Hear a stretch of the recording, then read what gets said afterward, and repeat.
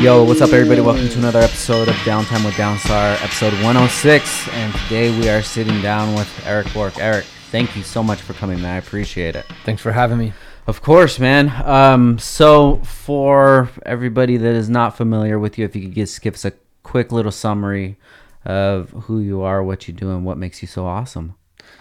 My background is I was a pro skateboarder. I skateboarded for Santa Cruz Skateboards, America, Independent, Spitfire back in the day. And then I went on the entrepreneurship journey. Tried to figure out how to be my own boss. Is the short story of it. I wouldn't call myself so awesome because it took me a long time to figure it out. And I do not have it all figured out. I've gotten to a place where I'm doing good. I have my own company, Avni Intelligence, partnered with my business partner, Mikey Taylor. And we run an agency, and we also teach people, mainly creative skateboarders and people who have a passion for social media, digital marketing, that type of thing, how to make money doing it. Yeah, that's the short version right there. Nice, man. So, pro skater, if you can give us kind of a beginning of where everything happened and actually where you're from as well. So right now I live in Camarillo, so I'm about 15 miles from you. Oh, right no here. Way. Yeah, so I'm close by, but I was born in, ironically, when you used to get an iPod, it would say born in Cupertino in 1980. And I was literally born in Cupertino in 1980. Oh, wow. So that it makes me kind of old. But when I was 8, lived in Cupertino and moved to Santa Cruz. And when I moved to Santa Cruz, this was an epic era of skateboarding, where it was dead to the rest of the world.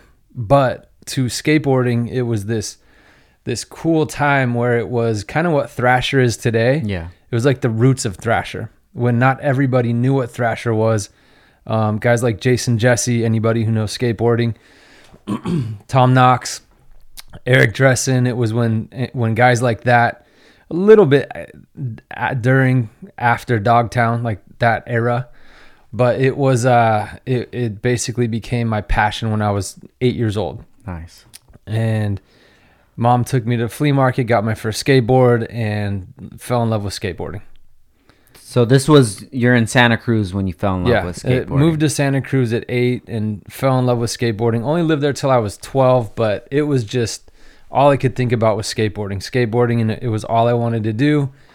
And the irony is I moved to Camarillo when I was 12, and we started, I was still skateboarding, and this was the beginning of kind of a new era of skateboarding when girl skateboards started becoming the most popular thing in the world.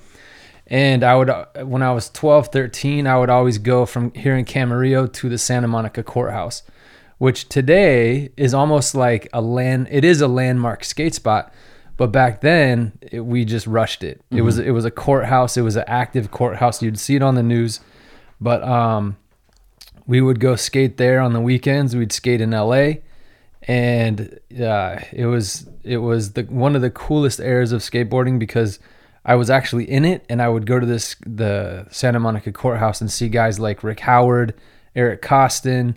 It was when 411 Video Magazine came around, and that's my roots, is just going to LA, skateboarding around Camarillo at the schools, and then going to LA on the weekends and skating the courthouse.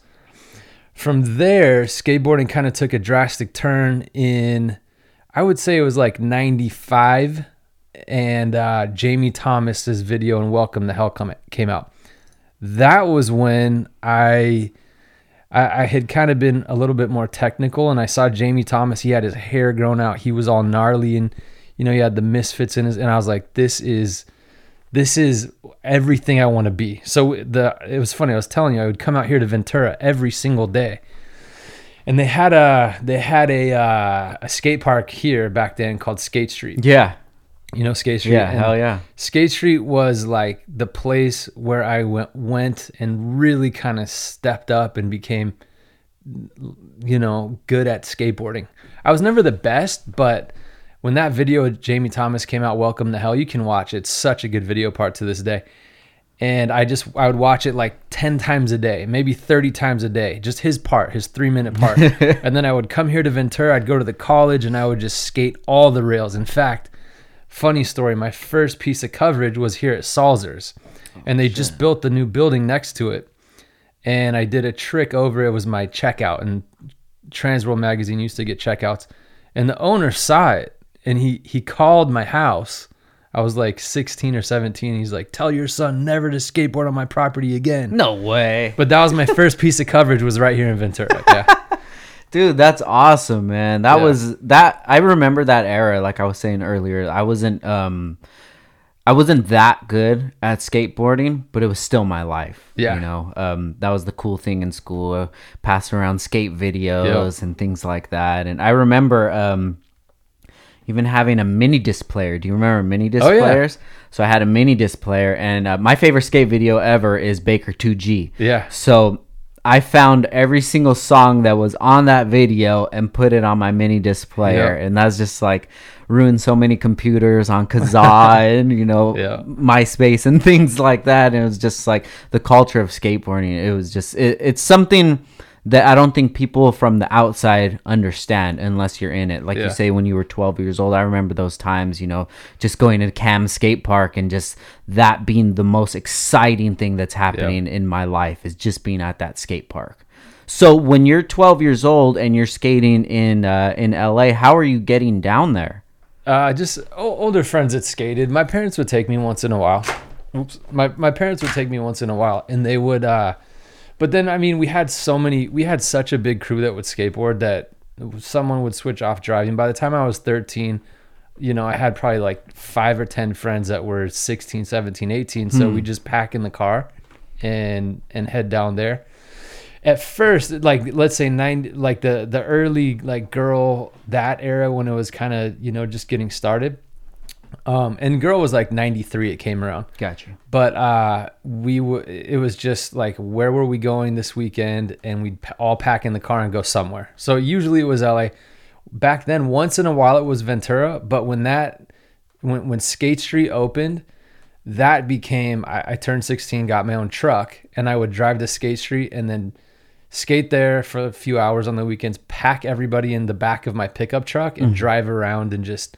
We had a filmer. We'd jump in the car, drive around, and just look for spots and just attack. Yeah, that was kind of our go-to back then. So at this age, what is the feedback you're getting from your parents about your newfound hobby? The funny thing is like I started a skateboard company, right? Because I've kind of always been entrepreneurial minded, but it was tough. My mom kind of leans toward me being a kind of a jock, just because she was traditional. She grew up with sports and that was what she was used to, and skateboarding was this new thing.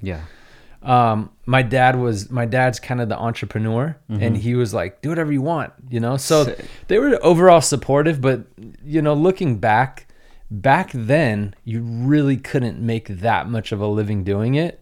So there was a little bit of like, hey, what are you going to do after this? You know, but I understand, because back then you kind of couldn't really make a full living at it unless you were, I mean, that in that era, Tony Hawk's been around since years before that, but even guys like him were not making that much money back then. So they were good with it. But at the same time, it was kind of like, I'll grow out of it, you know, in a couple years. But then it started taking off. Yeah. So let's get into that part. When did it start taking off, and when did you notice? Was there a time or an instance that something happened and it just clicked in your head like, wow, this is a pivotal moment in my life? There was a few, and I guess kind of the progression of skateboarding and my timing in it was that in that video I mentioned, Welcome to Hell, the opening part was Jamie Thomas being on the X Games. And back then that was not cool. But, you know, there was guys that were like, wow, there's actually, you know, an industry with this. There's actually, you know, it might go global. There might be something bigger where people can make money. And I remember it was a big deal. Chad Muska bought a Nissan Pathfinder. You know, he's from Shorty's was from Santa Barbara. And everybody was like, damn, he bought a Pathfinder. Like, this is before Bam bought an A4 and everybody knew. So we were kind of just all watching the industry going like, we don't care, but we skateboard because we love it, right? Yeah. But then we started to see like, wow, there's money coming along. So that was around the same time of Skate Street. So kind of my breakout moment, which it's funny to think about now because now so much more has been done, and it's there. Skateboarding to me is very like nostalgic and very it's like special place in my heart, right? But back then, what happened was I wanted to be pro. Mm-hmm. So they had this contest at Skate Street. They had the pros come in, and the first part of the contest, this is like all the best pros in the world. I placed first. Oh, excuse me. I qualified first. Yeah. Now I ended up getting, I think the way that they did the contest was I got like 18th. But at the end of the first day, semifinals, I placed first, and I was like, I cannot believe I placed first. There was all the best pros in the world there. Wow. But I just I did the same thing over and over, and it was my hometown park. Mm-hmm. So the second day, everybody kind of like, outshined me, and I got 18th. But it was like, wow, like I actually did okay. And then, but that skateboarding wasn't so much about contests. The way that I kind of broke out in the skateboard industry was there's the triple set at Santa Monica, mm-hmm. and I was like, someone's like ollied it and 180'd it. I was like, I want to do a switch frontside flip down it. So I went there and I tried for probably like 5 days, mm-hmm.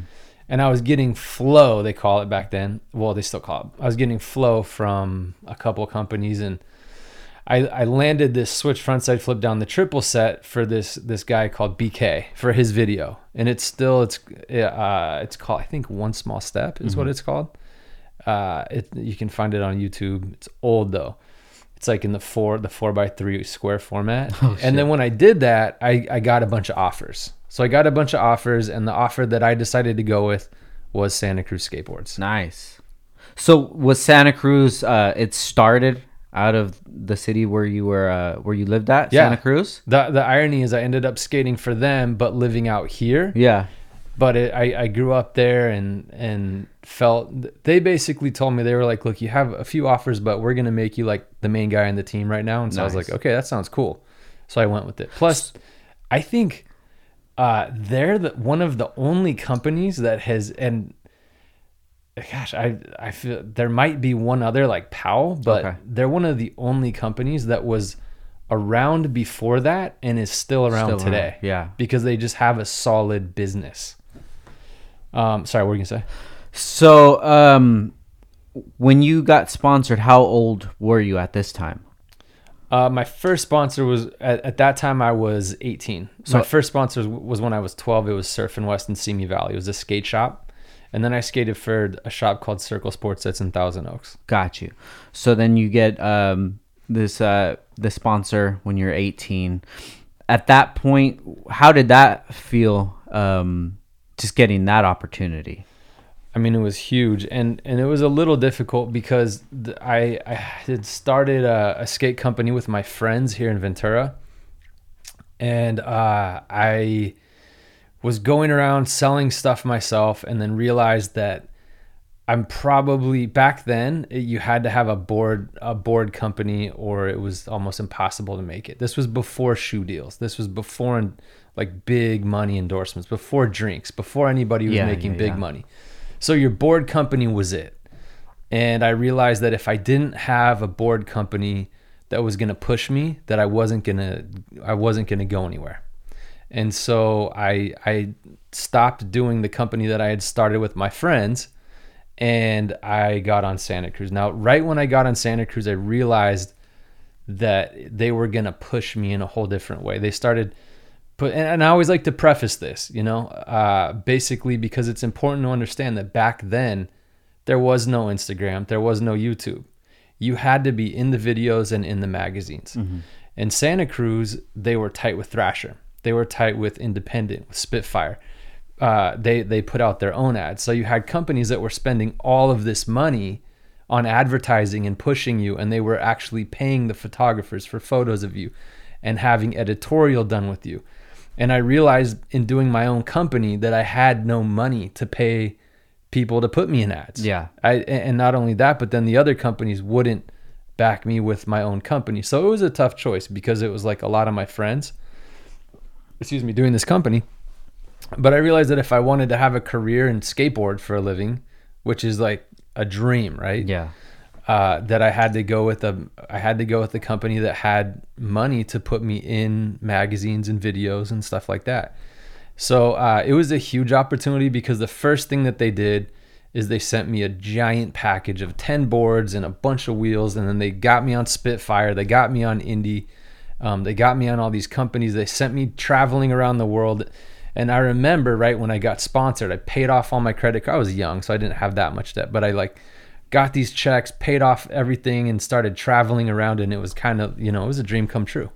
So at this time, you're 18 years old, then you start traveling. So can we get into like how much you were getting from them? Yeah, we can get into whatever you want. All right, yeah, let's do it, man, because this is what always interests me. I want our listeners to know how things started and where they ended up and everything in between, because a lot of people don't like to talk about the specifics when it comes to the monetary amount, or even when it comes to the hardships. Nobody ever wants to highlight the hardships, which I feel that's what most people will relate to, and it'll like humanize somebody. Yep. So if somebody sees you at this point, that I could never get to that, but then they find out that this person went through all of these certain steps, and then you realize that, hey, I'm at a better position than that dude was at where I'm at now. So let's kind of foreshadow here a little bit, and let's jump into it. So let's talk. What I do today is I help creatives, I help people start their own agencies and build their own businesses based off creative skills. So we'll get into that down the road in the story. So this podcast, you take your time, we have a conversation, and it's great because we get to highlight the different steps along the way. But we'll get to that, and we'll talk about how to help people get started on their own. Perfect. But I love going through the story, and I'm pretty open about everything. So back then, I think at my peak as a pro back then, I was making like $2,500. I would say $3,200 a month. Okay. That was the pinnacle of me being a pro skateboarder. So you're making this much at this time. What does your life outside of skateboarding look like? Where are you living, relationships, things like that? What is your focus towards? So my focus was on skateboarding 100%. It was I wanted nothing more to be a pro skateboarder my whole life. Since I was 8 years old in Santa Cruz, all I wanted to do was be a pro skateboarder. Now what happened, I was only a pro skateboarder for about a year. Okay. And we can get into this as much or as little as you want, but I am what you would call today an inactive Mormon. So right now, I grew up Mormon, and the reason I quit skateboarding, which actually makes my story like very different, is I became very Mormon when I was like 20 years old. And I decided I was going to go on a 2-year mission. And so I went on my mission and quit skateboarding. Oh. So and we can go into that as much as you want. Yeah, I'm super intrigued by that because I always tell people that usually about 10 years, if you focus on something, you'll start seeing some sort of fruits at the end of the road. So from 8 to 18, then you start seeing the fruits. Yep. What happened in that 2 years that you just realized that this dream that I had wasn't as important as, say, your religion or wherever life took you down that point? So it's funny because I'm totally like good talking about it now, but when I stopped being Mormon or stopped going to church, like it's been like 8 years or something, I was really angry. Mm-hmm. And I was really angry because the reason I quit skateboarding is I had this kind of false sense of I can do anything I want. Now, I'm not saying that in a way of discouraging anybody from their dreams, right? Because you can do anything you want, but you have to stick with something, and you have to you can do one thing you want, maybe 2 or 3, but you can't just do everything you want. So I was on this, I can do whatever I want. If I quit, I come back, I'll be bigger, and call it ego, call it, delusional, whatever I was. I thought I could just put it all, and I had been skateboarding since I was 8. I turned pro at 18, 19, which is dead on 10,000 hour rule, right? Living my dreams, traveling. And then I was like, I'm going to do it. Nobody can tell me no. My dad actually tried to tell me, hey, do it a little different. Do it a little different. Stick with skateboarding. You can do more. Not more, but he's like, you can do it your own way. But I was just like so dead set on, I'm going to like make this point and do this. And so I left and I went to Guatemala for 2 years. So what was your motivation at that time? What's going through your head? What made you feel like that was the move that you had to do? Just jumping in. And this is something I see a lot with people who go really religious really fast. And here's the thing. Let me preface this by saying, because religion is a very polarizing thing. And I only get into it on conversations like this where we can have like an open conversation. If it's like a short interview, I'm going to be like, yeah, I didn't make it. I skated a year. I moved on, went to work for a company, you know? But when we can have conversations like this, I'll talk about it. So when a lot of times what I've seen is people are very, very, very, very one way, and then they get very religious and it's blinders. That's all you can see. And then there's some people who can just be like more moderate about things.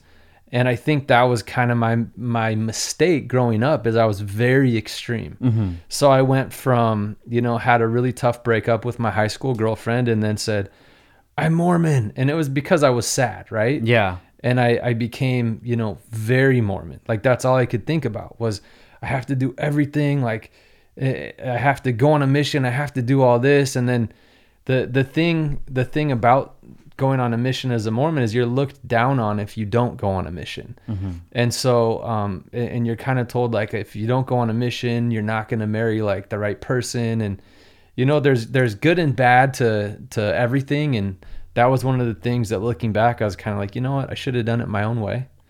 But I was just so extremely into it that I decided I'm going to give everything up I've ever worked for. Now my mindset was not like, think this through logically. Yeah. It was more of an emotional, like, I have to do this. Like I'm inspired. I need to do this, which I'm very careful about now. So that was the reason why I just thought I'm getting pressured to do this. And, everybody wants me to do this at church. And so I'm going to do it. And so I, go ahead. I'm sorry to cut you off, but was anybody else in your family Mormon? Yeah. So today, half my family's Mormon. Okay. Half my family's not Mormon. Or in the Mormon church, they call it inactive, where you stop going. The Mormon faith is something where you're kind of all in or you're not. Gotcha. It's like you feel very uncomfortable going to church if you're not doing everything you should be you're supposed to be doing, right? Yeah. So if you go to church and you're not, let's say you go to church and you're living with your girlfriend or you're drinking, you feel very uncomfortable at church. So that's why most people are either Mormon or they don't want to be associated with it, because they go and then they don't feel comfortable being there. So what are some of the things that they make you feel uncomfortable? Like how do they make you feel uncomfortable? It's funny because anytime I bump into someone for church, like, oh, what are you doing? And I'll say like, oh, I'm living with my girlfriend. And they're like, oh. And, oh. And I'm not. The funny thing is, I don't hate now. I'm so far beyond being angry about it. Like, love my Mormon side of the family, like love my not active Mormon side of the family. But there was a point where if podcasts, if this was a long time ago, you'd hear me being very angry towards it. Yeah. I'm very respectful of anyone of any religion. I very, very open-minded person. Just that was where I was at when I was 20 years old. So 20 years old, you're fresh off a bad relationship or bad breakup. You decide to go to Guatemala for what did you call it? A mission. A mission. Okay, yeah. So what does this mission look like? What are you supposed to do crazy, there? Man. It's so crazy to think about. Like, so you basically have a companion. So I speak fluent Spanish. I learned while I was there. It took me about a year to be like fluent. And you go and you live with your companion. It's you, and if you're a guy, you have a guy companion. If you're a girl, you have a girl companion. And you just walk around the streets and I was in the most dangerous parts of Guatemala. Like, the stuff I saw was insane. I cannot believe that I walked around Guatemala as a white boy for that long. Like, seriously, I saw people get murdered in front of me, machete, like, you name it. No shit. Yeah. Wow. I can tell you stories if you want. Yes, please. All right, well, I'll tell you a couple. I'll tell you two. So there's one. There was this gringa. She's like blonde hair, blue eye, right? So they have like the sisters and they call them elders, right? So the sisters we're in this town called Tiquisate in Guatemala, and they lived like 5 minutes from us. So one day they switch you up. You're with different companions throughout your whole mission, and one day she gets transferred. And the leader of the gang, like the local gang, comes over and to the other one and that's still there and goes, "Where'd she go?" And they were like friends with this neighbor, and he's like, "I came over here to tell you, like, this gang was gonna kidnap her and rape her, and like they were gonna do it today. Like, they had this full plan, and they were gonna abduct her, they were gonna rape her, kill her. Where is she? Like, get out of here." So that was one story. Another story is I was, and they had, I should add into it. They knew what time they left the house. They knew what time they ate lunch, where they ate lunch. They knew everything about their schedule. They had this full plot to like abduct this girl. Yeah. And then she went into the capital after that and got stalked. Her situation was crazy. But anyways, the craziest one for me is I was walking home one night, and the streets in Guatemala, like in the city, it's a two-way, very small street. It's like quadrants. It's like quads. And so we lived down this one, and we moved in with this old lady, and she's like, "Please move in with me." And we were kind of like, why does she want us to move in so bad? Well, we get there for like 2 weeks, and one of the neighbors is like, "Oh, there's been like 5 home invasions for the old like missionaries that were there." And we're like, shit. Oh, okay. Damn. So your security. So there's bars, and like I would like look and dude, we didn't have guns. We didn't have anything, you know. We had no security. So this one night we're walking home, and these 2 dudes walk by us. We're walking down the street, and the craziest part about this is that you have different people who you're teaching. So we go out with like this group. We're coming home, and then this one group's like, take us home. So we take them home. We come back, and as we're walking back, these 2 guys walk by us. They walk ahead of us. We get to our door, and the reason I said the streets are small is because there's metal garage doors like on both sides, right? And it's just like you're in a tunnel. Metal doors on one side, metal doors on the other. You stick your key in the metal, wall opens, you go into your house. Gotcha. So these 2 guys walk by us. We go to our door, which is on the right. They go to a house that's like probably 5 houses down on the left. There's a pickup truck. I see these 2 guys separate. There's two people in the car. And I still remember watching this. Craziest thing I've ever seen. Guy gets out of the driver's seat, and this guy walks up to him. This guy was straight, the shooter, he was straight out of a movie. Yeah. So he walks up, turns, pop, pop, pop. And I remember looking down and being like, so you get used to it. You get like, because there's firecrackers going off all day. And so I got very used to like, those are firecrackers, those are gunshots, because you hear gunshots all day. So I see the one guy walk up to the driver, pop, pop, pop. And then I just watch this dude go and fall. And then he stands over him, and this guy was straight up assassin. Just boom, boom, boom. He unloaded 40 rounds. I watched him do it just on this dead body right in front of him. The other guy, the passenger, starts running towards us. Luckily, he was on the other side of the street. Yeah. The guy I was with, my companion, just went into he just froze. And he had the key in the door. And I'm like watching this, and this kind of like makes me feel like I have like a little bit of, reactional ability. Yeah. Because I was like, open the door, dude. Open it. We're going to get shot. And as he's doing this other guy's running towards us on the other side of the street. After he unloads the 40 rounds, this guy's like almost like to us. And this all happened in like 30 seconds. and he starts shooting at him. One shot knocks this guy over. He look now. Keep in mind, like, I don't know if you shoot or not. One shot, this guy's like 50 feet away, hits him. Oh wow! With his first shot, and then he like falls. This guy actually survived. He falls and he's like shooting at him, and I just remember hearing like, doo, doo, doo, doo. I'm like, dude, those are bullets.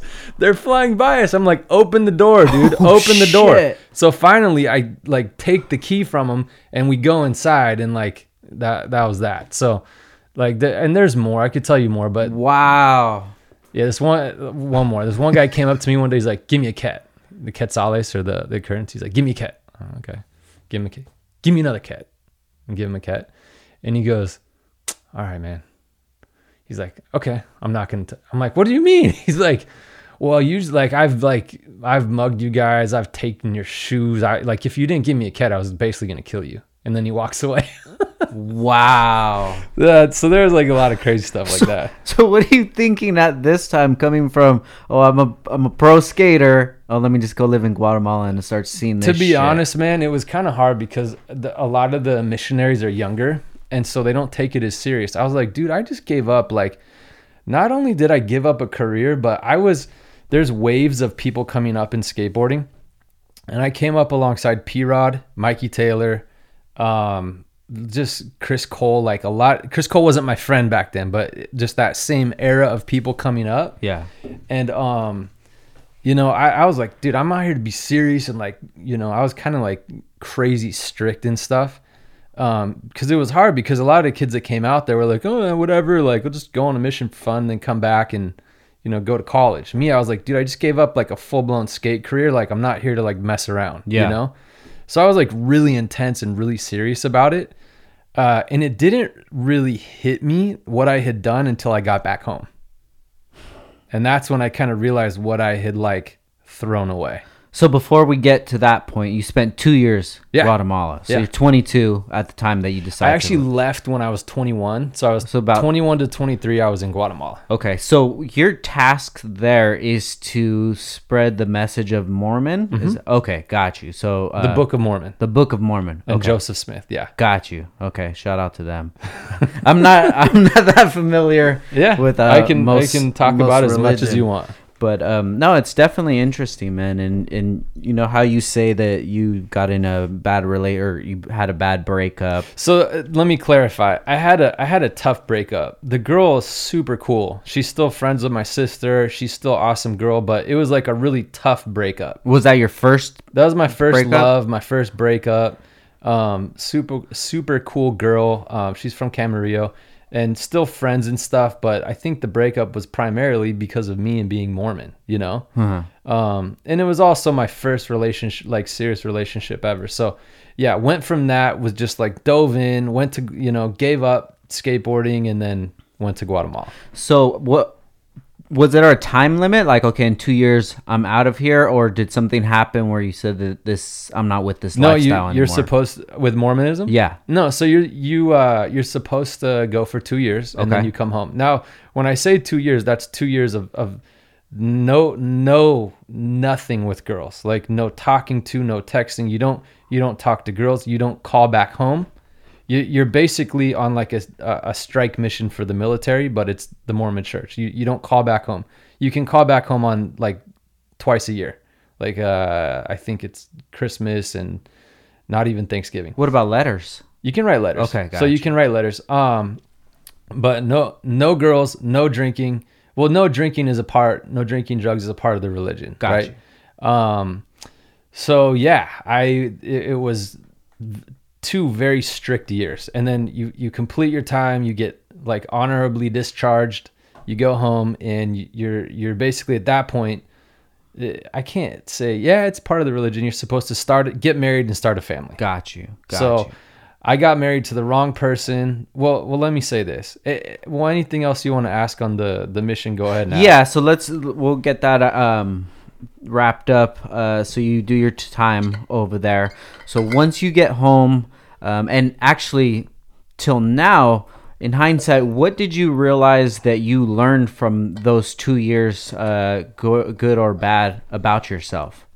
So during the time it was kind of, about myself. Okay. About yourself, life lessons and things that you took out of that to So this is my life lesson. There's a couple. Number one is make decisions. So like I didn't realize that I made very emotional decisions when I was younger. And just something that I've observed is that a lot of times when people are so strict in something, they flop or they go to the other extreme. And I see it there's like a lot of girls and they'll be super strict, super religious, and then they go to college and they just have sex with everybody and do a ton of drugs and just like go to the full other end, you know? And it's kind of sad, man, because there's like, I lived up in Utah for a little bit. Okay. And you see people that they decide that the religion isn't for them and they go to these crazy extremes. They go to these extremes that they just kind of go off. And my thing when I stopped going to church around 2007. Okay. So, and I'll get back to what you're talking about, but there was 5 years after I got home or so that I was like, I got to get married. I married the total wrong person. Then got divorced 2 years later. She was 19. I was 25. She had no idea what she wanted in life. She was like looking back, I just wouldn't like her. You know, like if I met her, I thought she was attractive, but I just didn't like her as a person. She was like not nice to people silently. Mm-hmm. But anyways, life lesson number one is don't ever go so crazy about something that you get blinders to what's going on in the rest of the world, because you could make a decision that you might later regret. That would be the main thing I would say is like when you're doing something, keep a perspective on the rest of the world. That would be the biggest thing that I learned from it. You know, I told Mikey and Paul, I was like, I'm going on a mission, and they tried to talk me out of it. And for anybody who doesn't know skateboarding, it's Mikey Taylor, Paul Rodriguez. I told them, I'm doing this, and they were like, dude, just stay and why like give it all up? Why not just? And I was so just blinded, like not thinking about anything else that I threw away. I didn't understand that I didn't understand 10,000 hour rule. Yeah. I didn't get that. Yeah. I just thought I could do anything. So that'd be lesson number one. That's the main lesson I would throw out there. Another thing I learned is that people rise and fall. You know, people, and it's funny because you see some of the biggest people in the world and then you see them fall and you see them have millions of dollars and go to being broke. And the other lesson I learned was don't ever, no matter what point you ever get at, A, don't ever think you know everything. And then B, don't ever think that you can't fall, mm-hmm. because however big you get, however much money you have, like it can all go away. And for me, it did. Okay, well, let's get into that. So, you get back from your mission, and let's see if we could touch a little bit on the marriage part of it. So, if you could paint that picture for us, how that ended up happening and where that led to. So super straightforward. And that kind of ties into skating. So when I got back, I was like, I'm gonna be a pro skateboarder again. I went out and I tried, and it just wasn't happening. It was very hard. It was everybody was getting kicked out of the streets. Everybody was setting up like lights at 2 a.m. to get tricks. There was no like training facilities like there are nowadays. Skate Street was pretty much gone. They had moved it. It wasn't as good. So you still could train and skate a lot, but it was a lot more difficult than it was before. I'm just going to put my phone on the ground so it doesn't worries. It was a lot more difficult to come up when I got back, so I had to come up again. Got you. And I'd kind of burned my bridge with Santa Cruz. I still talk to a lot of those guys, but they were kind of like, dude, you bailed on us. We invested all this money into you, and then you just left, and they were kind of pissed. Yeah. And I tried to be a pro skateboarder again. It wasn't happening. And I got super depressed. And I was like, dude, this sucks. Like, I just threw away. Like, why didn't I just not go on a mission and just do my thing? And, why didn't I do that? So I got really depressed. I started working for a backpack company called OGO, and I put together a team, like one of the best skate teams out at the time. It was Eric Costa and Paul Rodriguez. We had video filmer bags for Ty Evans and Atiba Jefferson. And so I basically had this choice of like, am I going to try to be a pro skateboarder, which wasn't happening, or am I going to go down this corporate employee route and, you know, build a company? Well, I put together with OGIO one of the best skate teams out there. We had Tori Pudwill. I mean, we had so many people, I can't even name them off, and it was going off, and I had a budget to give away free bags. Everybody wanted bags, so I kind of made the choice at some point of, I'm going to go down the corporate employee route. And it was fun because I got to travel, and I had like the corporate card and would travel to the X Games and, you know, Mountain Dew Tour and all the different events. I got to go on skate trips, still working skateboarding. So that was fun. And at the time met a young 19-year-old Mormon girl from Canada.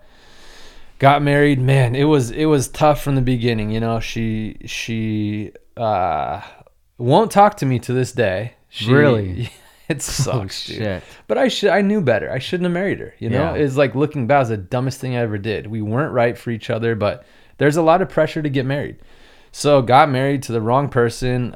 She I don't want to like dog on her, but it was one of those things where she was so young, and she, like, when we were first dating, kind of hooked up with another guy, didn't tell me, then kind of confessed, and it, like, the trust was gone. Yeah. And then it kind of became like, I don't know. And then that made her like desperate to hang on to me. And then it was this back and forth thing. And we thought getting married would work. And so we did. And it was stupid. And we fought all the time and didn't like each other. Yeah. Don't ever marry the wrong person. That's the biggest life lesson, is don't ever marry the wrong person. Walk away. Just don't. Marriage isn't going to make anything better. You know, my current girlfriend I've been with for 8 years, she's the most amazing person.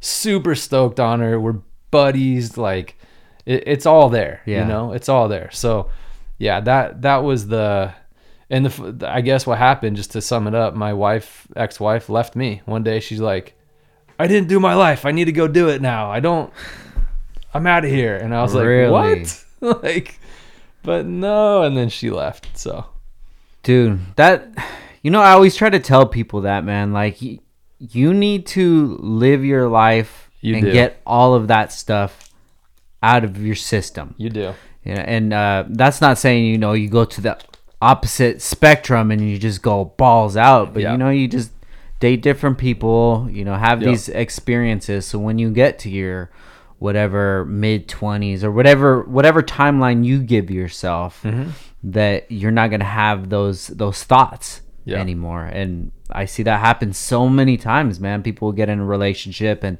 you know, high school sweethearts or what have you, and I'm just looking at it from the outside, just like, oh, I hope that things don't go the way that traditionally it does, because it's just human nature. You know, people want to experience things, and then you never know who they have in their ear or friends showing them certain examples, and it's a hard lesson to learn, man. You know what? And the one thing I will say, like, if we're talking like marriage relationships, is definitely, that I don't think I've ever, before my current girlfriend, I don't think I've ever been in a relationship that like actually felt right. Yeah. And that sounds so bad because I've probably been in like 5 serious relationships, but there's a lot of wrong reasons to be in relationships. There's, you know, the physical attraction part. There's like social, but you don't really know who you click with unless someone has like a really good model of, like, you know, parents that just did it right, which most people don't. You know,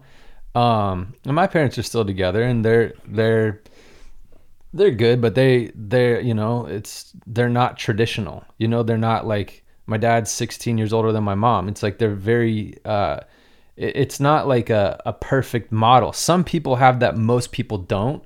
And so I would say, if you're in a relationship that doesn't feel right, it's probably not. Yeah. And I'm not trying to tell anybody to break up, but looking back at the other 4 like serious relationships I have, they didn't feel right. It was just hard to end them. Well, you'll know. And when you meet the right person, you're like, this feels right. Yeah. Okay. Yeah, I could totally relate to that, man. A lot of the relationships that I've been in, I can look back now with my experience now and just think like, man, I can't believe you let yourself go down that road. But you're not looking at things in the future, you're looking at right then. I remember I was showing you that I'm big into cars, right? Yeah. So when I first got my car in 2009, I was in a relationship, and she's seen the progress of everything, me getting the car, going out there, my passion for everything. And I remember that it's the night to put the motor inside the car. This is like the biggest night ever. Finally, Frankenstein, the heart is going inside the car. Yeah. And she's blowing up my phone asking me if we're going to go out to the club that night. And, selfishly, I should have, communicated, I'm not going to be able to go. But I'm just like, how do you not understand that is not important to me? Yeah. Like, this is important to me. And then, just seeing like that they don't have the same respect for what you're doing, but they want to be going out to the clubs and things like that. And that should have been my red flag to be like, yo, you need somebody who is supportive of what you're doing. And then when I met my wife now, I met Ashley in 2012. Dude, life changed. Like I said, I stopped working. I took everything full time because I had that weight lifted off of me of somebody that's putting their insecurities or problems on me. And I'm trying to figure myself out. And now I'm trying to, juggle everything. And they're not even respecting what I'm trying to build, which is something completely out of the norm. That maybe they just couldn't see the vision at that time. But you're totally right, dude. Is when you find that right person, it just clicks, and this is worth it. Yeah, and there's a test too. That, well, for me, this is a great test. Is like, can I 100% just be myself? Like, I'm a little crazy. My current girlfriend, like, when I like lose it or something, she's like, kind of laughs. It's like so like understanding and like cool. And not that I'm like, I don't want to paint a terrible picture of myself, but everybody has their things, and like I can totally be 100% myself, and she can be totally 100% herself, and that's like the key, I think, is to just be able to be yourself, but then be happy and have someone else be themselves, and both you be yourselves and be happy. Yeah, no, definitely. That's kind of what I feel like is the test. And then you find that foundation, and if you can realize it as something to build on, then you start building. Yeah. And then you see what kind of things that you do that are, detrimental to the relationship, and you kind of focus on those rather than, seeing their problem and keep highlighting that. And that was one of my big issues. I see something inside of them, and you need to do this, you need to do that, but I'm not looking at myself. I remember I would say, this is my world, you're just living in it. I'm like, God damn, I could just imagine somebody telling me that would make me feel like shit, But that's the space that I was in at that time. So you go through this marriage, it doesn't work out. Now, you said you're working for the corporation, the backpack company, and you're feeling, is it like, do you feel like you're depressed, or is it just like, man, things aren't going right, or it's just like a big storm of things that are not going right for you? So at that point, I had given up. I was depressed before I gave up skateboarding. Okay. Now, when I gave up skateboarding, like I said, when I got back, I tried for about 3 years. It just wasn't happening. And then finally I said, you know what, I'm going to pursue a career. So I moved to Utah, was super active Mormon, bought a house, and was all into like fixing up my house. Like, got a hot tub, and, had like a bunch of like couple friends, and was just living. I mean, you'd call it like everything about it had like the American dream, the former American dream, I would call it. Yeah. Because it's changed a lot. But the American dream of like the two cars, the house with the garage, we had a basement that I was remodeling. We had the hot tub, it was a 2-story house, 3-bedroom or 4-bedroom house. Had the job, was doing good at my job, for the most part. But they, what was your question? The painting the picture. So after what ended up happening after your marriage? Oh yeah. So okay. So basically, your life during in Utah, my marriage, I yeah. had this kind of like American dream style life. Work at the corporation, house, cars, and then that was when she left. And when she left, it's funny because, and people will argue me on this, but I think the guys, when it's a divorce, guys oftentimes don't do as good as the girls do in divorces, because for guys, we don't realize that we have emotions. And then all of a sudden I hit some emotional highs and lows that I didn't think were possible. I remember being like, I didn't think it was possible to feel. And the funny thing was, I thought I would be fine. Yeah. I was like, I'm going to be fine when I get divorced. And anybody who's been through a divorce or a really hard breakup knows that it's very difficult. And so all of a sudden I found myself, like, for the first 2 months, couldn't get out of bed. And I was like, what is happening? Like, I thought I would be fine. I have all these like emotions. And as a guy, you don't have anybody. It's not like you can go, hey, bro, let's talk about my emotions. You know, those conversations when you're going through something like that usually last about 3 minutes. And then your buddy's like, let's talk about business or skating or something, you know? Yeah. But the girls go off and they, oh, come here, tell me how you feel. And like, oh, we'll make you better. And like, we'll have like make food and watch movies together. And like, they get all this emotional support.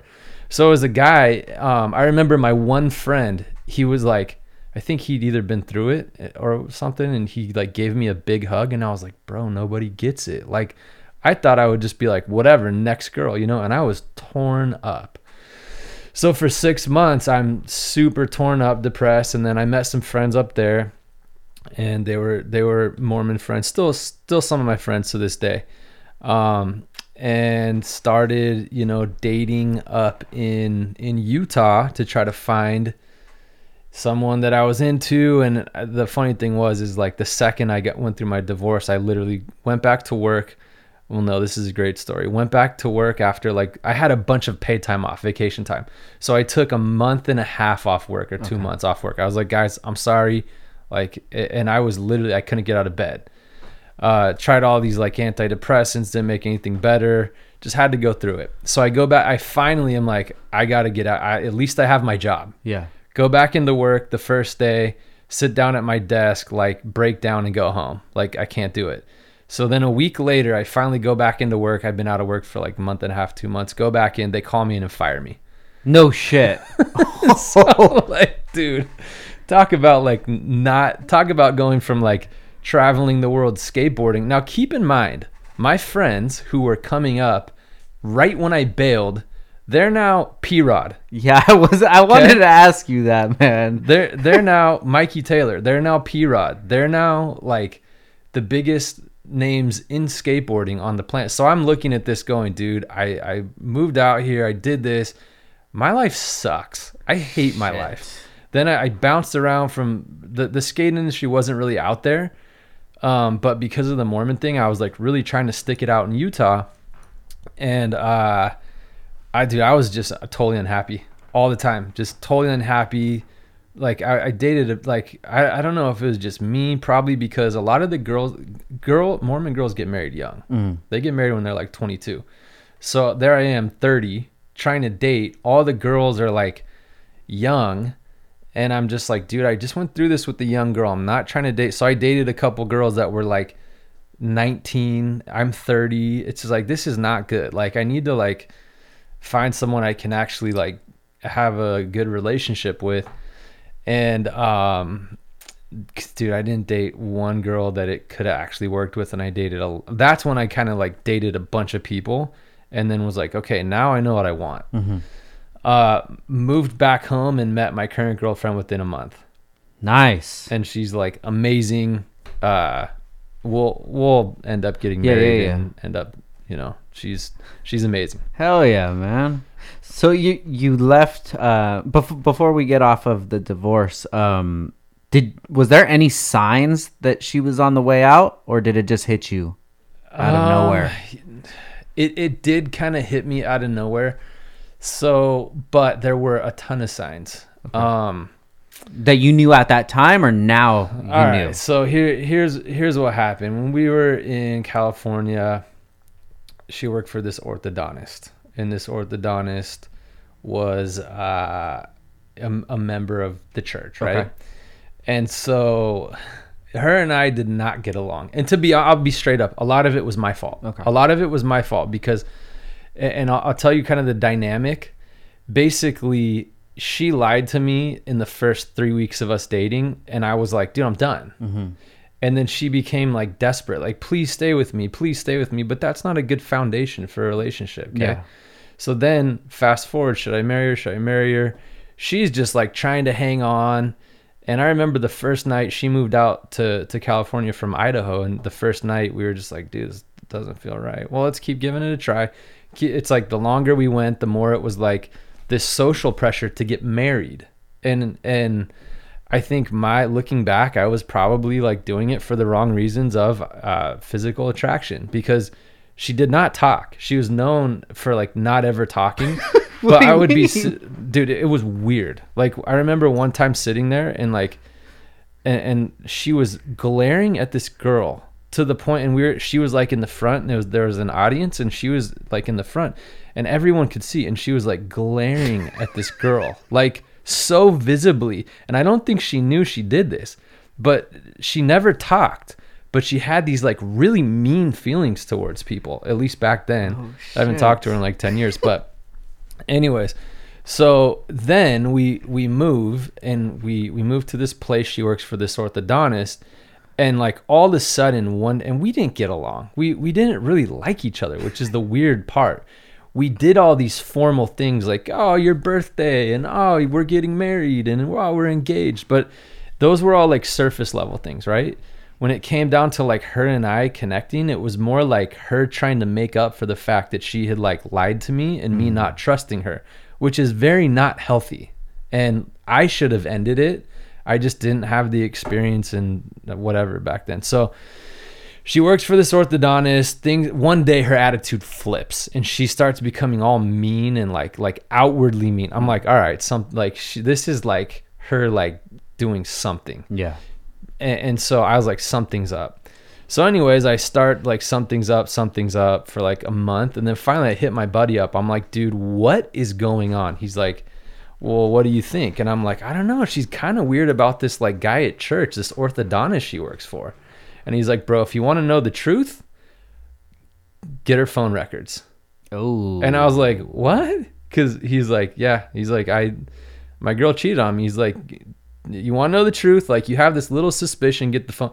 So I get the phone records. Sure enough, sneaking out of the house, calling orthodontist, middle of the night. Oh, so I'm like, dude, she's hooking up with this orthodontist? What the hell? Like, what? She's 19. He's like 40 at the time. Fuck. So I get the phone records.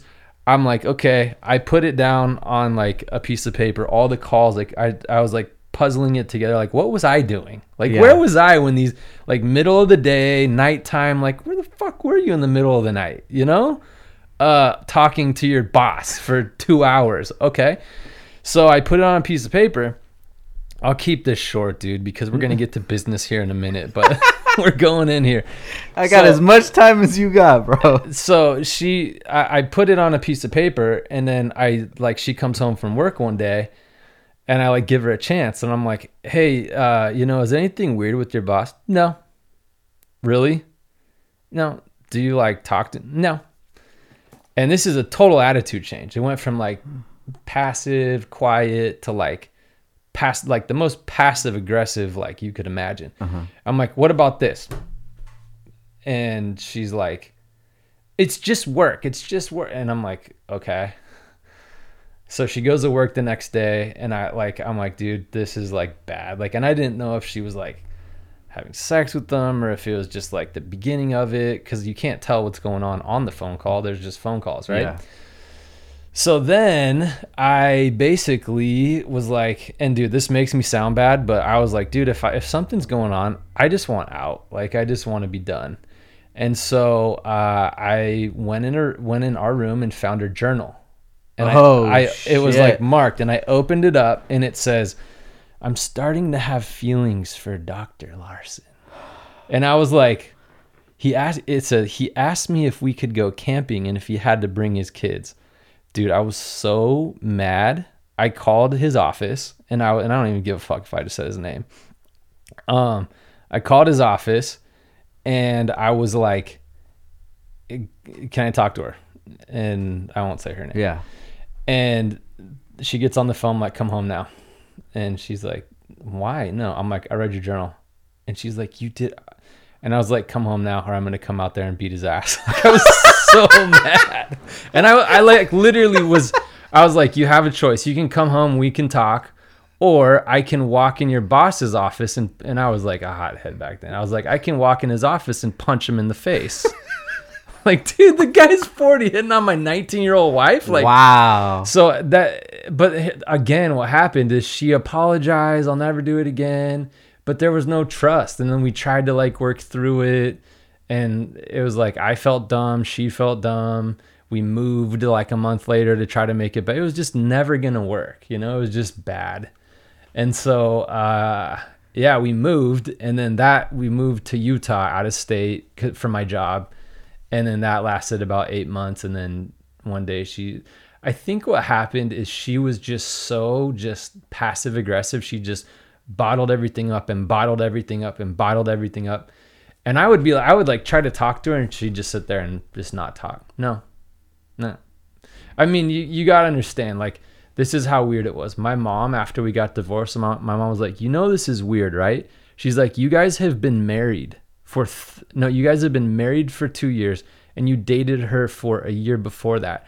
We've spent hours and days and months. And my mom's like, I've never had one conversation with her, just to put into perspective. Wow. Of like how like passive and quiet she is. So she's very and dude, I don't know. Like, I haven't talked. She could like have grown up and I don't know. Like there's no like anger now or like weirdness now, other than like, I was probably a dick to her because because it just wasn't like a good foundation, you know? So yeah, there were a ton of red flags. Dude. All the way crazy, from like the first 3 weeks when she said like, I hooked up with someone and I didn't tell you. And you specifically asked me if I did. And I lied and said no. You know, that was like the foundation of our relationship. It's never going to work after that. Yeah. You just don't. I guess maybe one day it could if someone really means it, but usually it doesn't change, and it just, you can't trust someone. So in the Mormon faith, is that looked down upon, a 19-year-old that's married? Oh no, that's talking normal. You mean the orthodontist? To the orthodontist? Oh no, dude. And that guy's so lucky too. Like, I literally, the day after that, went to church, and in my head I'm like, if I see him at church, I'm just gonna knock him out. Like, I was serious too. It's like, if I see him in the halls and I didn't see him, and then and it's funny because I'm making this sound like I love to fight, but I really don't. Yeah. I was just so mad, and I was just like, this guy's so out of, like, how does he think he's gonna get away with this? And then come to find out, he was like at work telling her like, you have the perfect body, you have the perfect this, you have the, like, in detail, like, you have the perfect this, the beautiful face, nice this, like perky, like he was like going in on her, like hardcore. And so that's what made me so mad. I'm like, hey dude, I don't know what you're thinking, but that's not okay. And you're 40 and she's 19. Like, someone needs to check you, Yeah. Married. Like, if it was, we were dating or he just had we were married, So, but that always comes back, man. I feel like the people that do that kind of stuff, they end up paying for it somehow, some way or another, so they do. Most you could do is just wish them the best on their journey, but the road that they're going down isn't going to be the easiest road. Yeah, it's like good luck, bro. That's kind of how I see it. I kind of went through something similar in my first relationship, and I felt a lot of ways towards it for a long time, but once I got inner peace and kind of realized what it actually was, and it was that person making that decision, and that's the route that they decided to take with their life. All you can really do is just wish them the best. I mean, it's easy to say that now when, the life that we've been able to build for ourselves is kind of something cool, So it's kind of easy to just wish them peace. But I think if I was still in the same position that I was back in the day, that I would still hold some resentment. But it actually put me on the right path to realize, okay, that is not what I want, and I'm not gonna put up with anything that looks anything close to that. 100%. And then I ended up in this position that I'm at now, which is like every day is a new exciting time, and sometimes I can't wait till my wife gets home so we could just laugh and spend that time together. But you have to go down those dark roads to be able to appreciate something that is great. Yeah. You know? And I'll finish with this. My only regret is that I went on with it for so long. Yeah. Because if you're in a bad relationship, you only both hurt each other as you keep going, and you just need to let each other go their own way. If it's causing destruction to one person or the other, if it's causing hurt and they're not able to be, you just need to let it go. And I should have let it go 2.5 years earlier. Yeah. You know? Yeah. So, damn, that was a deep one, man. Yeah, and no hard feelings at all. I haven't talked about that forever, but yeah, since you asked, that's what happened. No, I appreciate you talking about that, man, because that's one thing, like I was saying, that I like to highlight on this podcast is not just the glitz and glamour of things, but like the hard road that people have went down. Yeah. So when you're in Utah, decide, okay, it's time to move back to California. What did it look like when you moved back? So when I moved back, I basically one day woke up and was like, I'm leaving. And everybody was like, really? And I'm like, yep. And I literally I had a storage unit from my old house, and I had my apartment, and I just packed everything in my car and drove home to my parents' floor. Okay. And that's here in Camarillo? Camarillo. Okay, yep. So you moved from Utah back to Camarillo. Yep. One day you just said, I'm over this. I just said, I am so miserable right now. Like, and I was so unhappy. Like, literally so miserable. Like, no purpose. Like, I was just unhappy. So moved back home, and I came back and then started kind of going, like, Mikey Taylor's always been one of my best friends. Like, we'll like when I'm in Utah, he was on the OGO team, so I would still talk to him, but you know, we'll connect and then disconnect. And this is before we started Ovni together, but I basically moved back home. I would go skating, and then I said, okay, I need to figure out what to do. So I did everything. I started selling cars. I sold Land Rovers for a little bit. I worked at PF Chang's as a server. I drove, you name it. I tried it all to figure out, like, okay, what am I going to do now? Mm-hmm. And the weird thing was, this is right when social media started kind of booming. And I, at that point, had like a corporate career, but I wasn't there was a point when you had a solid career in different industries, and then everything changed, especially in skateboarding. You could be a team manager, a brand manager. Skateboarding kind of ruled the apparel world outside of sports back then, because you went to any mall, you had really two options. You had, you know, the sport shops, and then you had the skate geared clothing, and all the like bigger companies, like every other company was copying skateboard fashion. Mm-hmm. Well, not including fashion, like women's fashion and high-end fashion. So you go to the mall and it's all skating and skate shoes. So I come back, I had a career path, and I was just like, you know what, I want to do my own thing. But back then it was really hard to figure out how to do your own thing. So I started doing all these jobs, and then I worked for my friend, and I was cold calling. I did it for 2 or 3 years. I was cold calling dentists, and I would go in and help them get reviews on their websites. And I did that, and it's funny because you can make money doing it, but just going around all day talking to people who don't want to talk to you is not fun. Yeah. And so eventually I was just like, I can't do it anymore. And I just told him, I'm like, dude, I can't do it. Like, thank you so much. He's still my friend to this day. And I was like, I can't do it.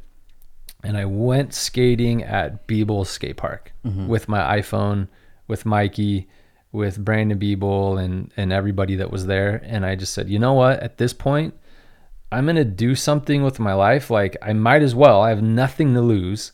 You know, I literally have nothing to lose. So I'm just going to do what I want. And what I wanted to do at the time was go skateboarding with my friends. And this was about 8 years ago.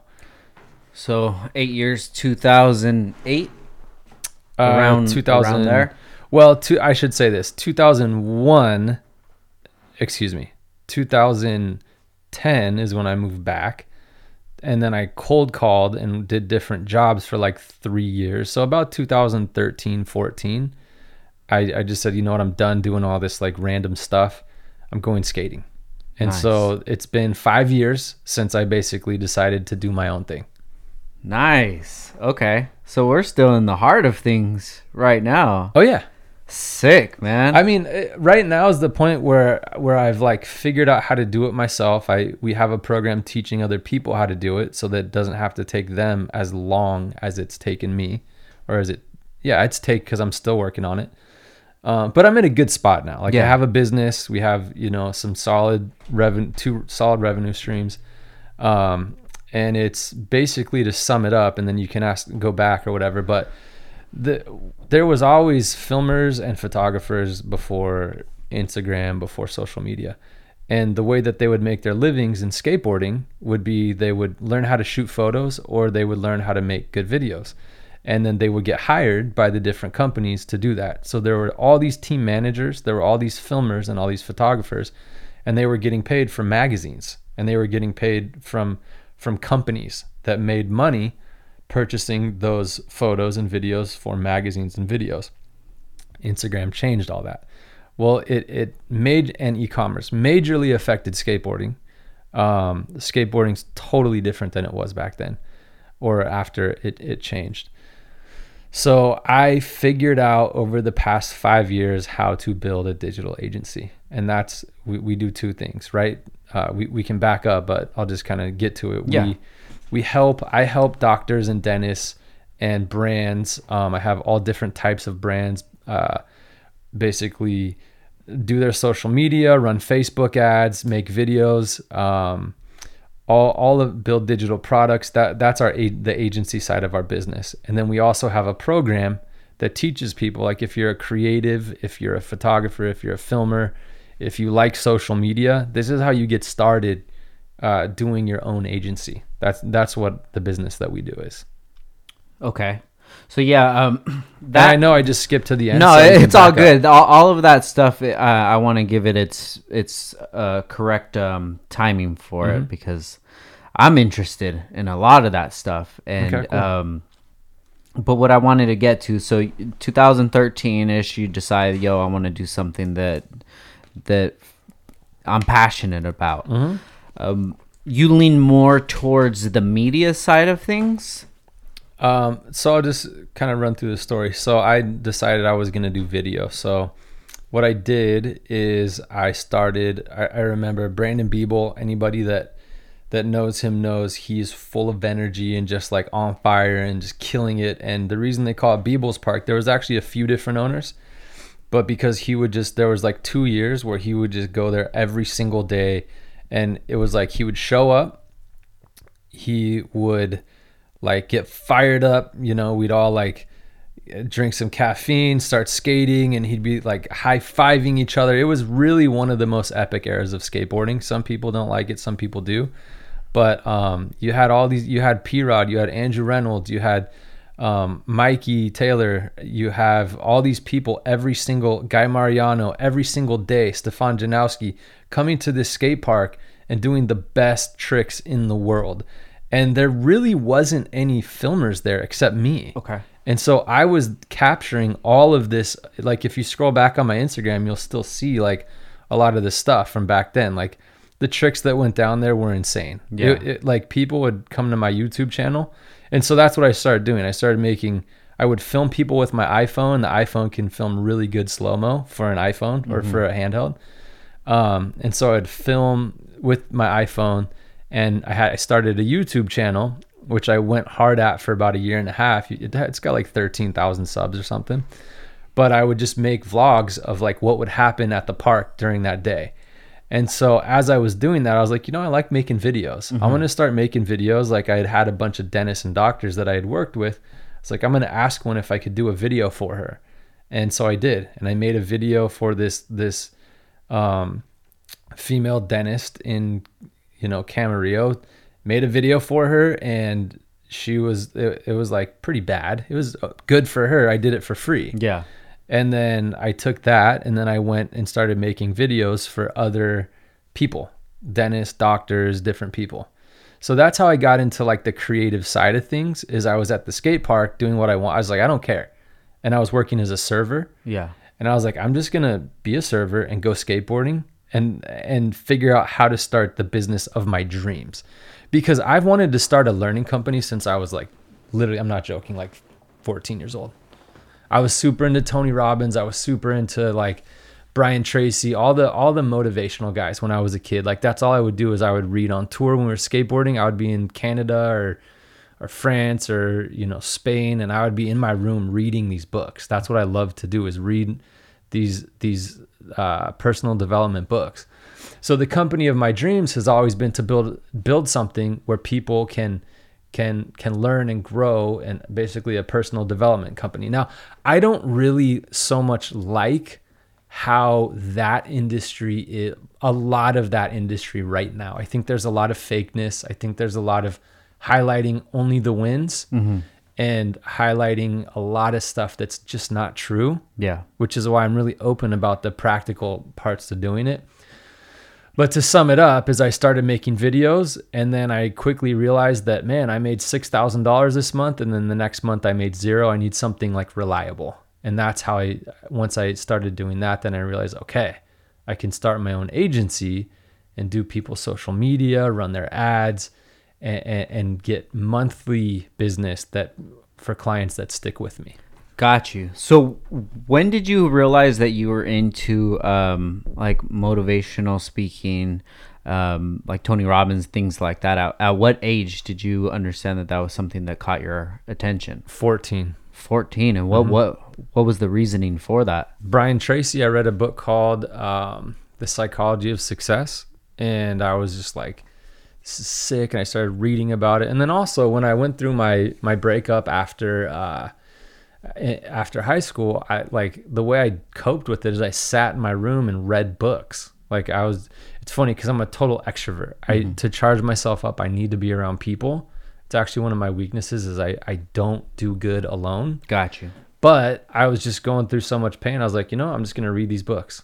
And I think I had enough of a social life at that point where it was like I was alone for 4 hours and then I'd go out and be with my friends. But I just loved reading these books. And I'd read Tony Robbins, Brian Tracy, The 7 Habits of Highly Effective People, The Road Less Traveled, just any book I could find on like personal development I loved. So at this time, did you feel that you had an entrepreneur sense as well? I did, yeah. And I mean, I started my own skateboard company when I was 16 or 17. And then when I was skateboarding, I kind of went away from that. And then how do I say this without sounding crazy?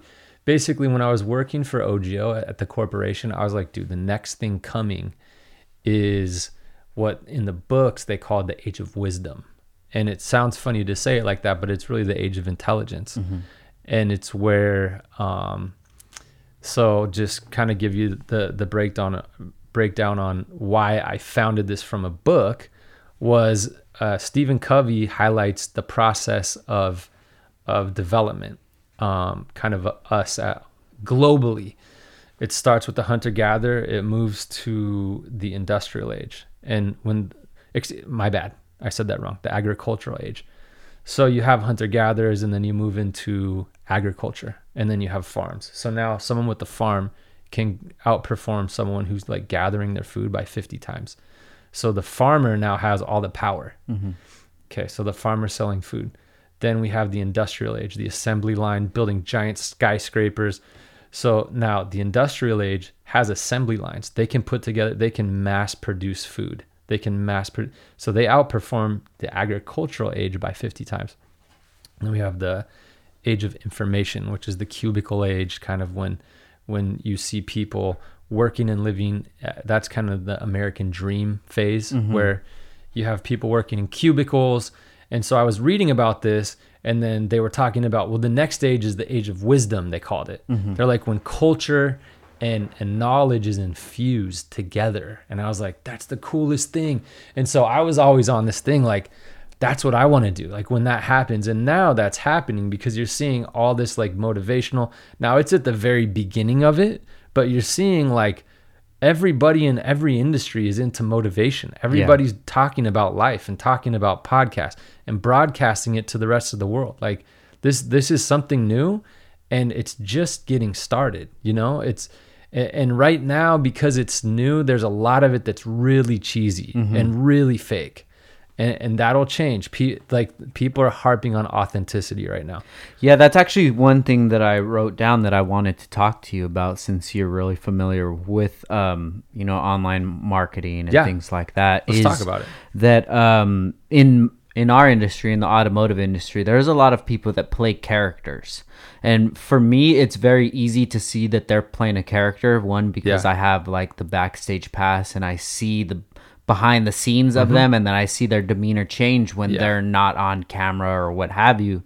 And then I see the people that are as authentic as they can be, and I like to fall in that space. Whether it's my highs or my lows, like you see it there, and this is who I am.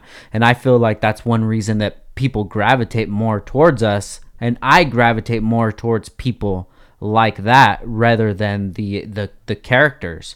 So do you feel like that there's a shift that's coming from the character style influencer to the influencer that is just like, yo, this was my day today, I didn't do really well, but this is what I was trying to do, you know, that real life style of influencer? Yeah, 100%. And I think a lot of the people figured out really quickly when they started selling information products. They figured out really quickly that cars and girls and houses sell.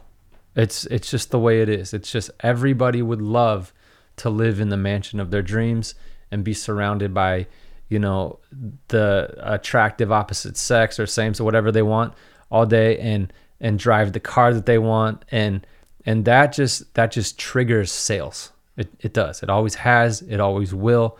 People look to it and go, how do they do it? I want to do it. The unfortunate part is that a lot of marketers have picked up on that, and at all costs, authenticity and being genuine have leveraged and used that to sell their products. So when someone comes to our program, they see me, and they see, that's actually something that me and Mikey have really, and I'm just going to, for anybody that, just so people know who I'm referring to, my business partner is Mikey Taylor, pro skateboarder. So when I refer to Mikey, that's who I'm, a former pro skateboarder, now has a real estate capital company called Commune Capital. So when I say Mikey, that's who I'm referring to, because he's my business partner, and we talk about this all the time. So that's actually one of the biggest things that me and Mikey have had a hard time with in starting OVNI, is that everybody in this space is like, how did I get this Lamborghini? This is how I did it. Join my course now. You get clients in 24 hours. You're making $1 million in 6 months. And they say that shit. They say that. Literally. They say that. Get clients in 24 hours. Do 6 figures in 1 month. And they put that shit out there and tell people that, and people buy it. Yeah. And that's not cool, in my opinion. Yeah. I think it's like, we have a student that signed up in our course and did $10,000 a second month. Not everybody's going to do that, but we do highlight that. But then we also break down the practical parts to it. So I think, and dude, you're starting to see literally people are getting investigated for fraud by the FBI. The people who really are starting to have a problem with it are the people who are doing like Forex, foreign exchange, or they're messing with currency. Because when you do that and you have, a lot of people looking at you, you have a lot of people who sign up for your course and pay you $2,000. And then they go, dude, you're not teaching me shit. Like they sign up for the course and then get told to read a book. That doesn't help them. Yeah. That they can get that for free. They can get a book list for free. So yeah, there's a lot of fakeness going on, and you're starting to see it get exposed. And there's nothing wrong with being at a certain level and saying you're at a certain level. Now, you don't have to go into all your problems and, post that on your sales video. You don't have to say every, difficulty you've ever been through or whatever you're going through right now. But, when you have guys that are like, I just bought the car of my dreams, and then they show that they just bought a Lamborghini, which they did, or they leased it, which most smart people do. I shouldn't say it like that because that could offend some people. My brother sells Land Rovers to every famous person. Like obviously I can't tell you who, but let's say all the most famous people you've ever heard of, A-list celebrities, are people my brother sells cars to, and they all lease their cars. Why? Because it's smart. Their business manager has them do it. They know they're not going to own it for more than 3 years. Coming from automotive, it's probably different if you're building a car. But as far as balling out and buying a big, fancy car or whatever car you want, most celebrities are leasing them or paying cash in full for them. So when I say that people are doing that, yeah, they're somehow getting a lease on a car. Yeah. And then saying, I buy the car of my dream. And then you see them like the next month going, oh, this is so hard. I'm going through all these struggles. Like there's so much like pressure. It's like, duh, because you're paying $3,000 a month for your car lease. Like I can't imagine what you're paying for your house and to keep up this image you got going on. So when you go through a hard time, there's a lot kind of less, how do you say it? Like empathy for someone that's like flaunting this lifestyle. And we're in a good time right now where everybody's winning. Yeah. There's a lot of growth and the economy's good, Yeah. So let's go ahead and get into the agency. Okay. So it's SMDA. That's our program. It's That's social media digital agency. Okay. You can find that at avnidigital.com. And just the backstory on that. So when I finally figured out how to do it, one of my clients said to me, I was doing videos for them, and that's the one I told you about. I was making like $6,000 one month, no grand the next month. Yeah. And then like $2,000 the next month, and $1,000 the next month, and $8,000. So what I started doing is realizing like there's a lot of people that need their social media managed. They need ads run, and they need marketing for their business. And so one of my clients was like, will you run our social media? And I was like, yeah, maybe. No. Yeah, I'll do it for $2,500 a month. Mm-hmm. And then I started doing that. And then I got one client, and I got another client, and another client, and another client. And I realized, okay, I have an agency now. And so in doing that, I went from like 3 years of like, I don't know if it's 3, it's probably 2 years of like up and down to like all of a sudden having my own agency and having clients and having contracts or agreements with them where they had to give me notice if they canceled so I can go off and get another client. So I was stacking clients, and then all of a sudden I had a business. And so the SMDA program, the Social Media Digital Agency program, teaches people how to do that, because when we were younger skating, you got hired by a company to shoot photos or make videos. And that's how most people did it. Nowadays, at least in skateboarding, that doesn't exist anymore. You can make more money doing a YouTube channel. You can make more money having, Instagram's hard to grow on these days, but you can make more money helping other people with their social media as a base. And so you're seeing this huge trend of people starting their own agencies. And they need to know how to do it. They need to know how to approach a client. And my background is in cold calling and having clients. And so there's very practical steps on how to charge someone money, what to charge, how much to charge them. I started off at $2,500, and then I have clients that pay me a lot more than that now. So, or our agency, a lot more than that now. So that process of how to get clients and have them pay you monthly retainers, and then having an agreement in place, and what monthly services do you provide to them? And really there's kind of, I'd say 4 or 5 core services to provide to people that's worth it for them, where they want to keep you on board. Yeah, let's go over that if we can. What services are. The services that you would offer your clients. Number one, and this one I'll mention first because it's the most disposable, but it's managing people's social media. Most people, especially doctors, anything in medical, they're specialists at what they do. They're not specialists at marketing. So they need someone to make their page look good, to post photos for them. That's step one. Now you can charge someone very little for that. Let's say $500 to $1,000 a month just to post on their Instagram. That's service number one. That's very disposable though, because the second they need to cut back, boom, you're gone. Service number 2 is ads, Facebook, Instagram ads. Now that you can bring people into the office and it's kind of complicated. So you can learn it and then go to businesses and say, I'm going to bring you new clients. I'm going to bring you new patients or whatever type of business every month. I'm going to help you grow your e-commerce store, and you can advertise for them.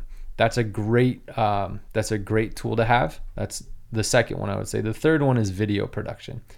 Video filming and editing and recording video and audio is something that most business owners don't know how to do themselves, so they need someone else to do it.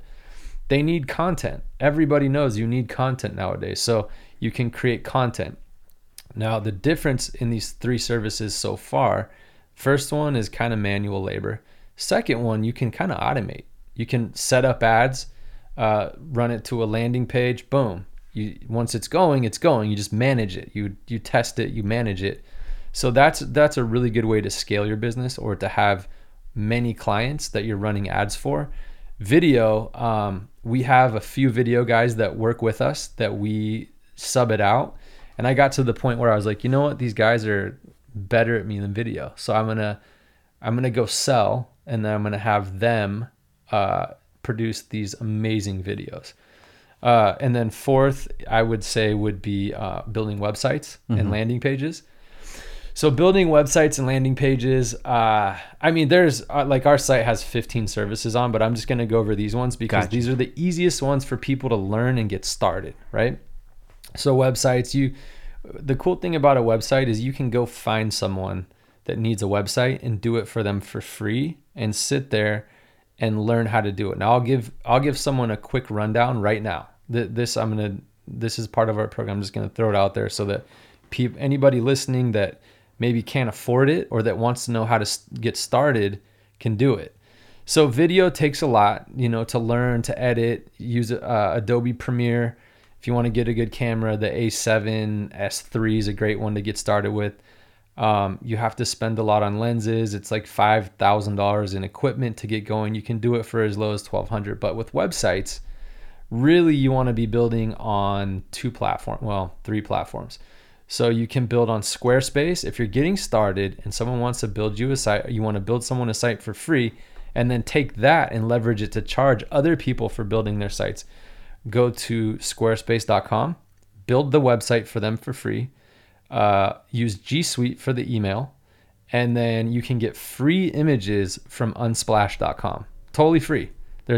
Now they're not the best editorial images. Like there's not space for words and stuff, but they have really cool photographic filters that you can get. They're all free. There's thousands of images on unsplash.com for free.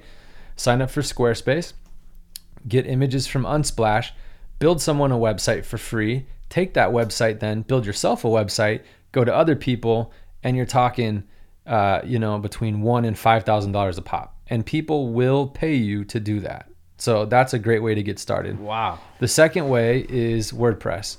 So I'm going to tell you the best way to get started on WordPress. Anyone listening, go to wpengine.com. The reason that you want to use WP Engine as opposed to GoDaddy or anything else that's not. GoDaddy's really good for when you're first getting started, but the sites just don't run as well. They don't run as fast. WP Engine is a great way to get going. And then go to Envato. It's called Theme Forest, and buy the Avada theme. It's Avada. You can just put Avada theme in Google and it'll come up. Buy that, it's $60. So now you're looking at about $80 to get started building someone a site on WordPress.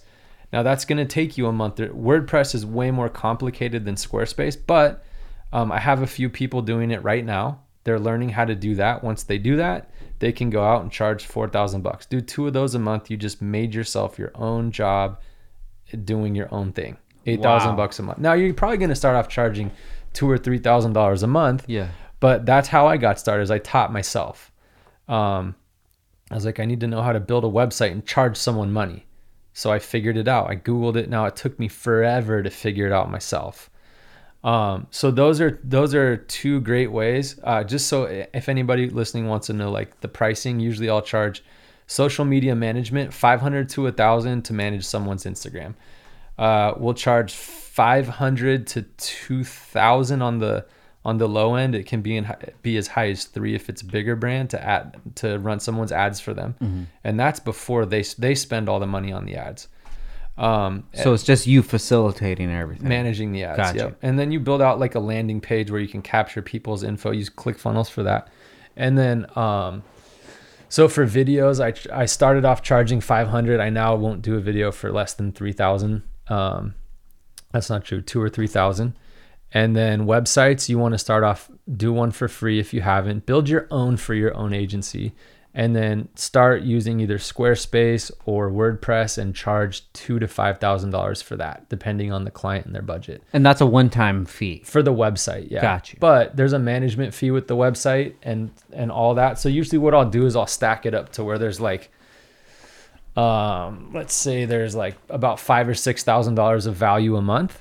And then I'll show the client, look, if you pay me once, all good, pay me this and I'll do this. Mm-hmm. Or we could do a monthly and you could pay me $2,500 a month. We'll start off with the 3-month deal. I'll do all of this for you. And then we go into a 30-day month-to-month contract and you can cancel anytime. And they're usually happy to do that. Yeah. You do typically want to have agreements in place, like year agreements, but you need to get pretty good at that before there's 2 sides to a year agreement. If you don't like the client, you're stuck and they get pissed. And if they don't like you and they want out, usually I just would rather let someone go than have them stuck paying me money, for something that neither of us wants to do. Yeah. But that's the basic rundown of the finances on starting your own agency. Okay, everybody, we're going to take a quick break for our sponsors and we'll be back in 1 minute. Yo, what's up, fool? Make sure you check out Downstar for all of your dress-up needs. Get it poppin' over here. We have all the kits for the K-Series, the B-Series, the transmission, the mounts, the engine, the Toro, baby. We have the hardware for the seats, for the stereo. We got it for the speakers. We got it for the lug nuts. We got it for the air valves. We got it for everything, dog. So you make sure you hit us up at downstarinc.com or you call us up, fool. You can even text us, lame, 818-937-3472. Just shoot us a text and tell us what's up, dog. I need some fucking balls in this bitch. Hit us up, downstaring.com. Hey, and if you got an Instagram, slide in our fucking DM at Downstar. Wait, hit up the homie, Frank_Downstar. He's the one that takes care of all the DMs. Hit that level up and shoot him a message and he'll get you all taken care of real nicely. So out of all 5 of those things, I think the thing that really interests me the most would be step 1, would be the social media. Mm-hmm. So what is something that bullet points that you can provide? Say if somebody came to you and says, "Hell, this is my company. I'm not good at social media," which in our industry, it's very common that there's older gentlemen that this isn't their generation, but they've been grandfathered into it and they're well established in the community, but they're probably 2,000 followers or something like that. Say somebody came with you with that. What is something that you can guarantee them that your services will help out with? So the first thing is, right now is a really tricky time, and I'll just say this straight out. You don't want to promise anybody growth right now because Instagram has made it so tough to grow right now. We do have accounts that are growing, and the reason that they've done that, I gotta just throw this out there just for anybody that knows this already. I'm sorry for anybody that doesn't. This is important. Is that Facebook and Instagram want you to pay for ads. Mm-hmm. So their goal is to make it as easy as you can to advertise with them so that everybody's doing it and it's worth it to spend at least 10, if not, $50 a day advertising. But you cannot really expect a lot of organic growth like you used to be able to. That's kind of like, I didn't go for it when you could grow organically. And so a lot of people are stuck right now. And a lot of people have grown like crazy because they went at it during the time when the algorithm would let you grow. Yeah. So number 1 is don't promise growth. Don't promise you're going to get all these followers because you're probably not. And I know companies that are spending lots of money on social media management and they're not growing. However, there are ways to grow. There's a lot of factors in if you are growing. So what I would say to someone that wants to manage someone's social media is it's your business card. It's how people, like the DMs, you can DM any business you want. If they look at it or not is them. But if they're active on social media, they're usually going to see. That doesn't mean they'll respond. They'll usually see your message. So in managing it, don't promise growth, but emphasize this is a business card. This is just as important as your website. People need to come to your Instagram page. Now, if it's a business, you want it to look like a brand. So like if you go to our Avni page, there's a lot of grays. There's a lot of like our blue brand color. There's educational videos. It's Avni Intelligence, AVNI Intelligence. You're going to see a certain look. And that look's changed a little bit just because we went from our in-person podcast and we started doing calls for our podcast. But you want to have a certain look if it's a brand. You want to have, you don't necessarily have to have a certain look if it's a person, if it's a personal Instagram account. Yeah. You can have a little bit different of like, this is me doing something cool. But with brands, you want to have a certain look and feel. You want to have the brand colors. You want to have good looking photos that match what they're doing. And then what you do is you build out like different story covers that look cool. And you build out like their profile picture. You start adding images so that when people land there from your ads, that it looks cool. So the first one, as far as managing social media, the main thing you want to emphasize is picture your customer looking at your Instagram, and they're either going to look at it and go, oh, you care about what you're doing, or you're not with the times and you don't care. And then they're just going to go, all right, we'll go to the website. And you know, it's good to have a business card on your Instagram page. Got you. And your Facebook page. So do you feel that Facebook is important now in business? For advertising, yes. Really? Yeah.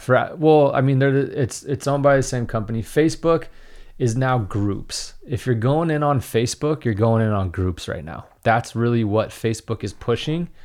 And the reason that they're doing that is because they got in big trouble for basically having all this private data. Now, that private data was very useful to advertisers because we could target people based on all different kinds of things. You know, we could target people on what their interests are, what sites they visit, this and that, and you still can, but it's being regulated a lot more. And the longer something's been around, the more effective it is, the more expensive it is. You totally can do it still, 100% on Facebook and Instagram ads. Yeah.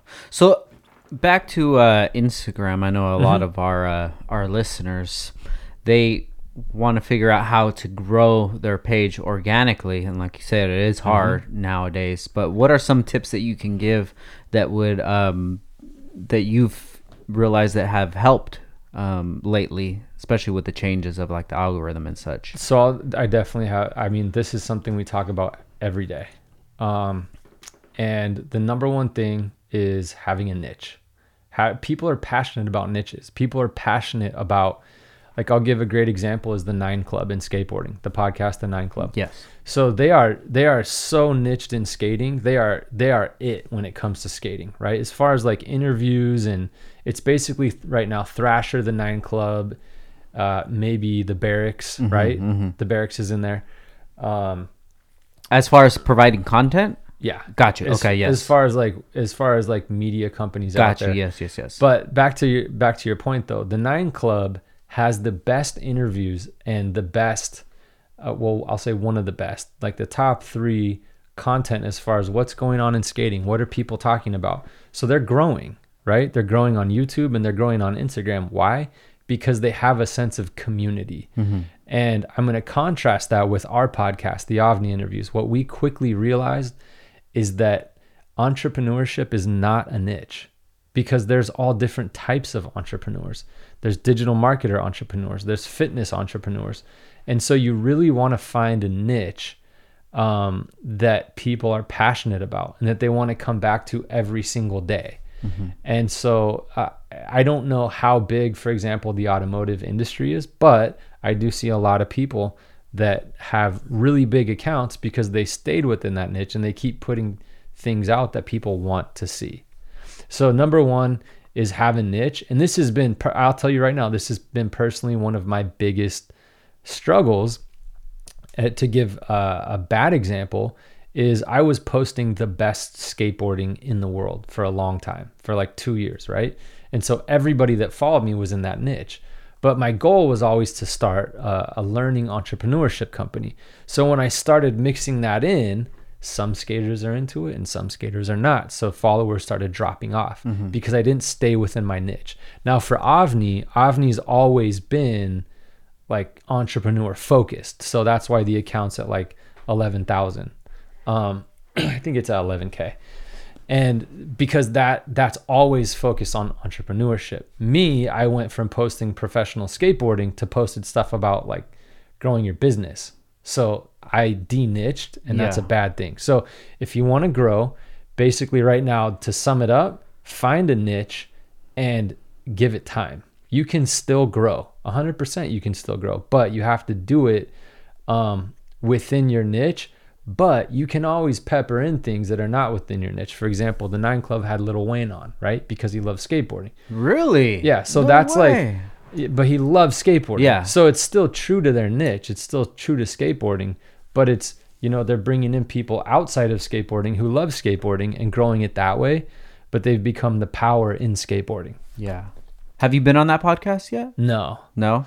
Dude, I haven't been pro in so long. I don't know if I'll ever be invited. Really? You got a good story, man. Yeah, it's. I mean, I don't know. They're the type of podcast though that you don't ask, you be asked. Yeah. And so, I would, even if I wouldn't ask right now. You know? Just because I want, our company's doing good, but there's a few more things I want to do before I start like really getting out there. So got you. So let's go ahead and switch gears towards Avni. Okay. If you could tell me a little bit about that. So Avni started, Mikey Taylor got kicked off DC, was trying to figure out what to do after skateboarding. He was looking at a few different things, and one of them was digital products, right? Digital products. How do you make money selling information? And like I said, the discussion that him and I had all the time was, gosh, there's so many cheesy people doing this. There's so many fake people that are like literally, and then you hear this, everybody's going to roll their eyes when they hear this, taking photos with jets and like, you know, renting cars and renting houses for the weekend and shooting their videos and saying that they have this to get people to buy their products, but then those products don't work. So Avni was born of my desire to always start a learning company, to start a learning company to teach people how to live the lifestyle that they want, and do what they want with their life. Mikey has always been really good with money. That's always been his thing. Like, I mean, he just bought the Tesla Model X this last week. Yeah. But you got to understand, he was driving around his Civic. Now, that Civic, as this audience will know, there was a lot more to it than it just being like... It was pretty quick back in the day. Yeah, than it just being like a standard, hatchback. It was, he built that thing. He built like 3 of them. And so here he was, all of his friends were buying Mercedes. He's always been like known how to approach money. And so we kind of started it off going, okay, he was like, you know what I'm going to do? I'm going to do real estate. That's what I want to do. That's my thing after skating. But he's like, I also want to teach people about all the things that I do. He started and sold with his co-founders, Josh and Paul. They started and sold St. Archer, and he has a business background also. What we realized as we got into Avni was that we're interviewing all these entrepreneurs, but Mikey's really passionate about teaching people about money, and I'm really passionate about teaching people about like starting their own agency and the digital space. And so now it's really cool. We're doing, he's working on, and I don't know how soon it'll be out, 6-12 months, a program on money. Like everything that you didn't learn in school about money, that's going to be what his, with Commune Capital, that's kind of their path. And then with Avni, what we're teaching people is practical revenue streams. Things that you can, like right now, if you were to go to school and say, teach me how to be a digital marketer, they have programs, they're starting to have programs, but really you can go and learn it from programs online as long as you get the right program. So kind of my mission is to take this huge population of people who are passionate about social media and who love, video or, just whatever it is in social media, but they don't know how to make money doing it. And it took me 3 years of going, oh, videos, okay. broke, poor, one other month. How do I charge people for this? How do I have a business? So that's the direction that we go with Avni. Now, Mikey's still a partner, a co-founder in Avni, but I mean, his real estate company takes up so much of his time that, we talk almost daily, but his full-time gig is commune, and they buy buildings and they either fill them up or they sell them, whatever, they're on their first 2 projects right now. They have one in Long Beach and one in Ohio. They've been working on those. And I think they're looking for like their 3rd building. So that's a full-time thing. And he has a team that's been doing real estate for 25 years, right? And then on this side, it's like, hey kids, anybody, or not just kids, hey guys, anybody that's like figuring out how to do what you want, because I'll tell you what, am I super passionate about doctors? No.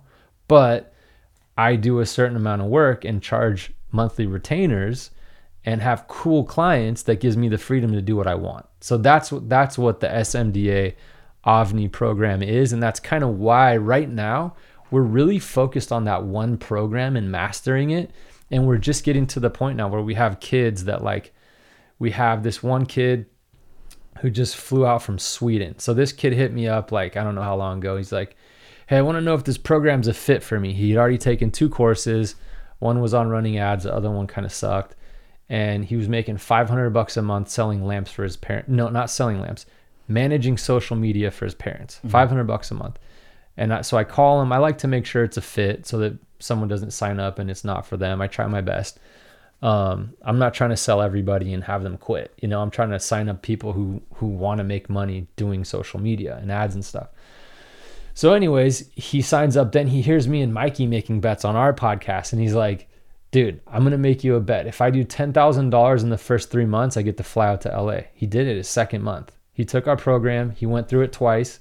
He went out. He just went to businesses, gave them a presentation and said, look, I want to manage your social media and do your ads. And he got like 6 clients. They pay him whatever. They wanted websites. They wanted videos. His 2nd month, he made $10,000 as a 20-year-old kid. Wow. And then there's another guy that he was, this story is like the best. I shouldn't say the best because that was Lucas. His story was amazing. This other guy, Anthony, he's at In-N-Out Manager on Instagram. He signed up and it's crazy. Living at home, working at In-N-Out, and wanted to do his own thing. And so he signs up, and then we were doing a skate night. He came out. He's like, dude, I want to quit my job. I'm like, don't quit your job. He's like, don't do it. And he's like, okay. Came the next night to the skate night and goes, I put my 2 weeks in. I'm like, bro, you're crazy. I told you not to do that. He's like, I did it. I'm like, okay, let's hustle here then, Then he comes to me the next month and goes, by the way, I'm getting kicked out of my mom's house. Like, hey, you better start working, dude. So, but he did. He put in the work, and it's been 10, 11 months now. And this month, he's going to do $10,000. Why? Because he knows how to charge people money. He knows how to. He did a lot of project work. There's 2 types of work: project and retainer. Project is like, build me a website for $5,000. Retainer is like, I'm going to pay you $1,000 a month to run my ads, or $2,500 a month to run my ads and do videos, whatever it is. And that's what we teach inside the program. Mm-hmm.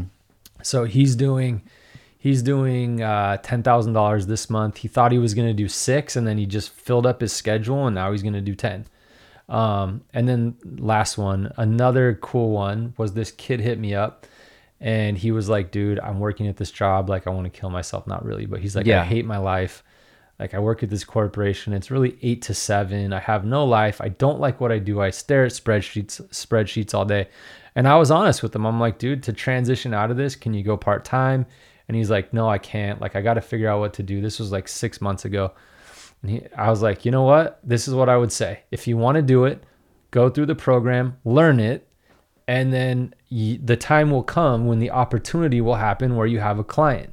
And I was straight up with him. I'm like, if you have no time and you're going home at 7 o'clock exhausted and waking up at 6 to do it again the next day, that's tough.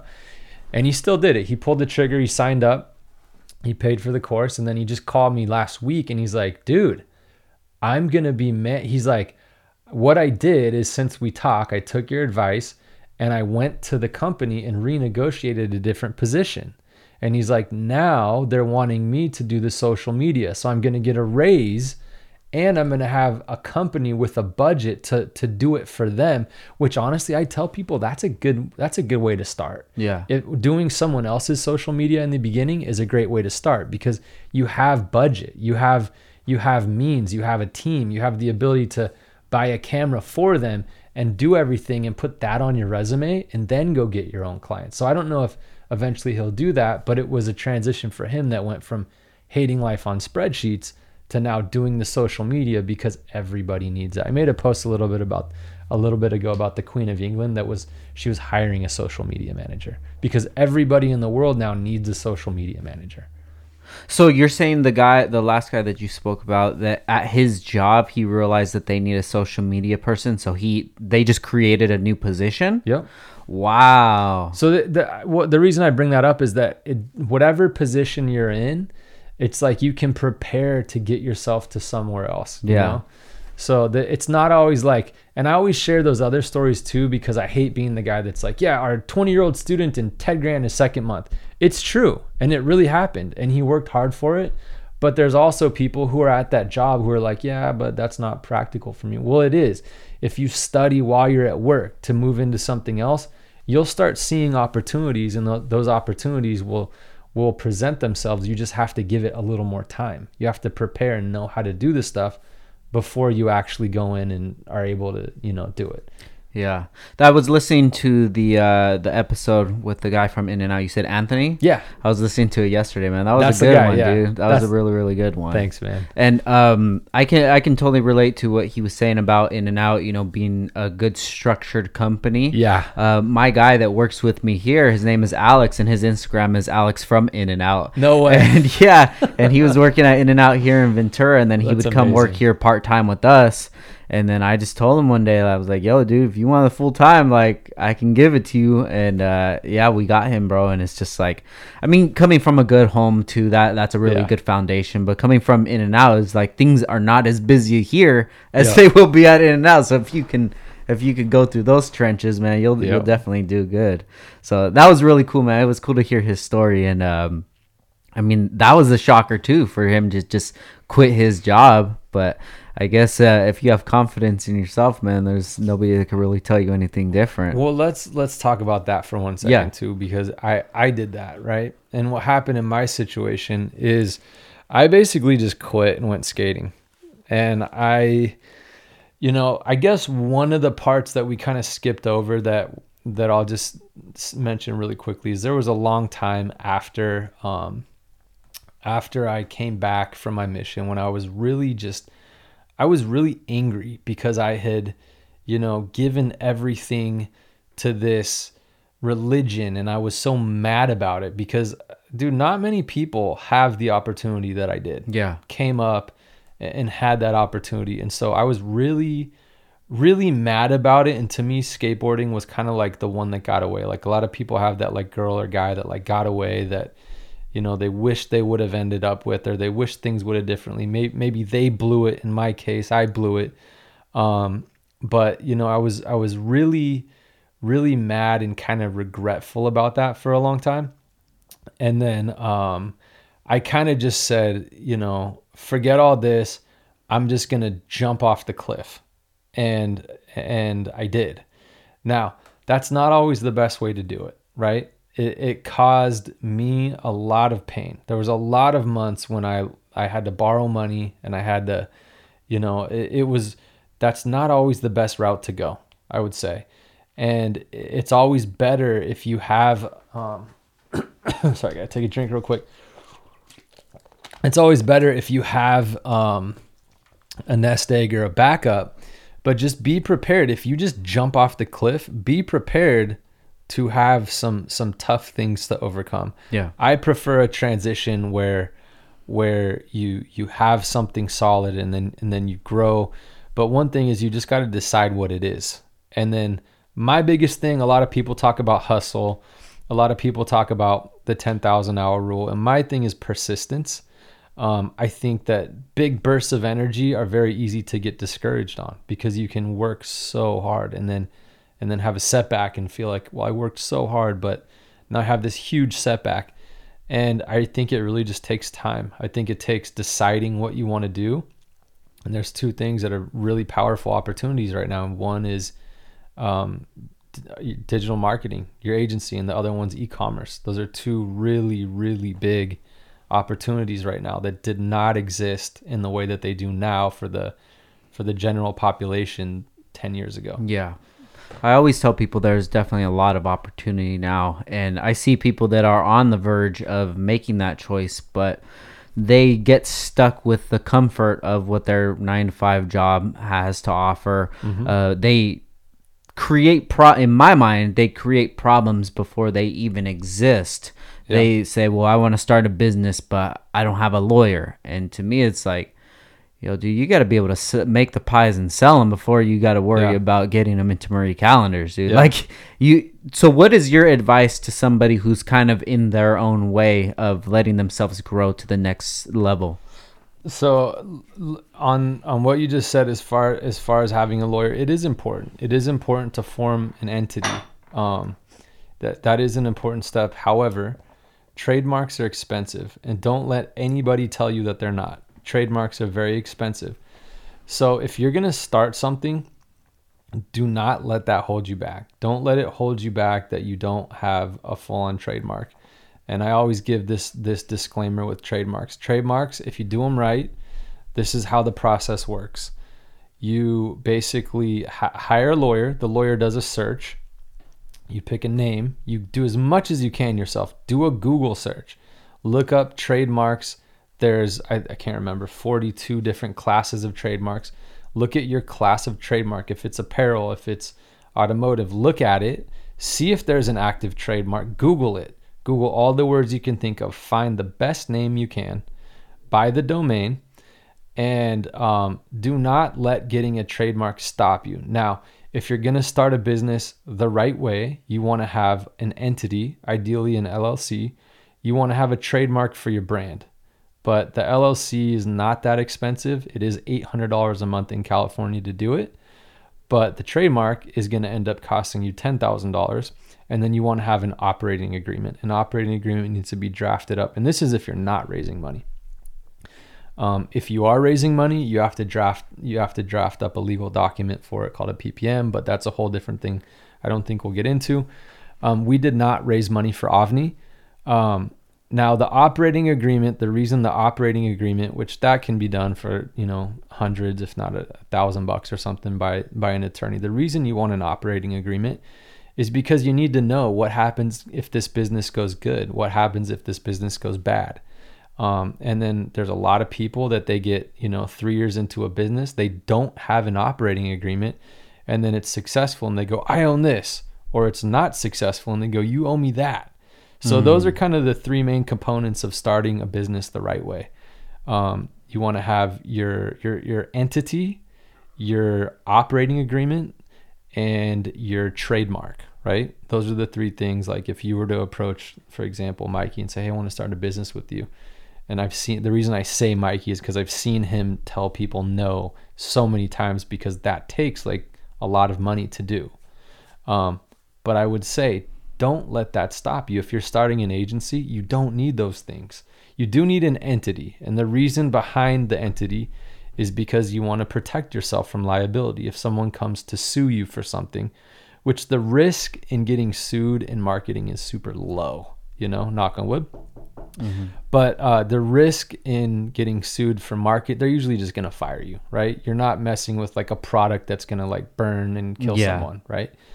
But the reason that e-commerce and digital marketing are such big opportunities is you don't have to go. You can start your own agency by yourself. I usually recommend doing it by yourself because in the beginning there's not enough. And I know there's a ton of differences, exceptions to this, but in the beginning with an agency, it's not enough. So my advice. So now that I've thrown out all of those obstacles, let me say this. You can always get your trademark down the road. You might have to change your name. I don't recommend it, but if you're selling a product, you can always get it down the road. Try to pick a name someone doesn't have. And remember, with certain businesses, you don't have to go get it trademarked. And I should add this in with the trademark. The reason trademarks are so expensive, don't get tricked. to send off a trademark application is $400. That's it. What the lawyers charge you for is a search. So for example, in the beginning, our company was going to be called Elon. And Elon, we searched it. We came up with the names. It was ELAN. We had paid a guy to design it for $4,000, like a brand guide, made it the branding look amazing. And then we sent it to the lawyers like, okay, guys, we've figured it out. Do the trademark. And within an hour, they came back and said, there's already a digital product named Elon. We're like, what? They're like, yeah, it took us 10 minutes to find on Google. And we just hadn't Googled that word. But because they're pros and they do it all day, they knew what words to search for. So we found it. Now, if you send off your trademark, it takes about 4 to 6 months for that to get approved. So the risk that you take if you do it yourself and send off that $400 trademark application is you waste 6 months. And then you get it back and it's wrong and you have to wait another 6 months. So, and then don't be fooled, because every lawyer is going to tell you it's $2,000 for this. And you're like, oh, it's only 2 or it's only 1. I've seen this happen like 10 times. And then you're like, okay, cool. Then they hit you back and go, okay, here's the search. Are you ready to go? Yeah. Okay.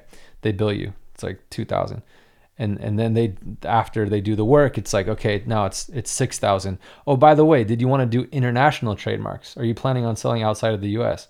Oh yeah, we are. Okay, that's going to be another $4,000. Okay, well, we're only going to do it in Australia and Germany, and here and Europe, and then it just piles up by the time you get a legit trademark. So keep that in mind. But you don't have to trademark in the beginning. There's a risk in it. There's always a risk in it. But don't let that stop you. If you can get the domain name, you're doing pretty good. If you can get the Instagram and the domain name, you're doing pretty good. So I would say there's a way to do it if you have the money. If you do have the money, do all 3 of those things. Have an operating agreement so that you guys don't get into like you can't argue your way out of like who gets what if you don't have an agreement and things go bad, right? And then when it's set in stone, it's set in stone. And then if you can in the beginning, do that. If not, get started. Buy the domain, get the Instagram, set up your email with G Suite, get started, build yourself a website. And the one thing I would say is watch the formal things that other people are doing, and they might not seem significant, but do those things. For example, there's a company called PandaDocs. It sends off amazing looking presentations. Go to PandaDocs. It links with QuickBooks. Sign up for QuickBooks. It's $20 a month. Those are 2 very formal things that you can do to make your business look really professional. Make sure you have your @ovniintelligence.com, your email. My email is eric@ovniintelligence.com. Make sure you have G Suite. You can have it on your phone. I don't recommend using Microsoft. Microsoft is usually if you have an IT guy, there's a lot of like different things that are difficult to do, but G Suite, you get your email. It looks really good, and it's $9 a month, $10 a month. But those little things like PandaDocs, like having really good presentations that you send off to your clients, having QuickBooks, even if you're only making $50 a month, right? Watch the formal things that all the big guys are doing and do those things. Make your website look phenomenal. Look at it and say, well, what does like the big guys look like? Make your website look like that. Get on QuickBooks. Get professional presentations. One thing that I learned from one of our guests that was super insightful was the work that you do is the work that you'll be asked to do again. That was from Finn McKenty. Great interview on our podcast to listen to. And he worked for a guy that's really high level. And he's like, look, the type of work that you do is the type of work you'll be asked to do again. And it's true. Now that we produce world-class video, we get asked to do world-class videos again. But it's very hard to produce a low-class video and then get asked. Now, I'm not discouraging anybody from getting started because that's how I got started. But find a way to make your videos look world-class if you have to hire someone out, and then you'll get asked to do it again. Even if in the beginning that means giving up more of the profit to a video guy and making less of it yourself. Well, next time you can charge more and keep a lot of the profit for yourself. Man, those are some really good tips. And a lot of that stuff is not even that expensive to do. It's not. Just start something. and build on top of it.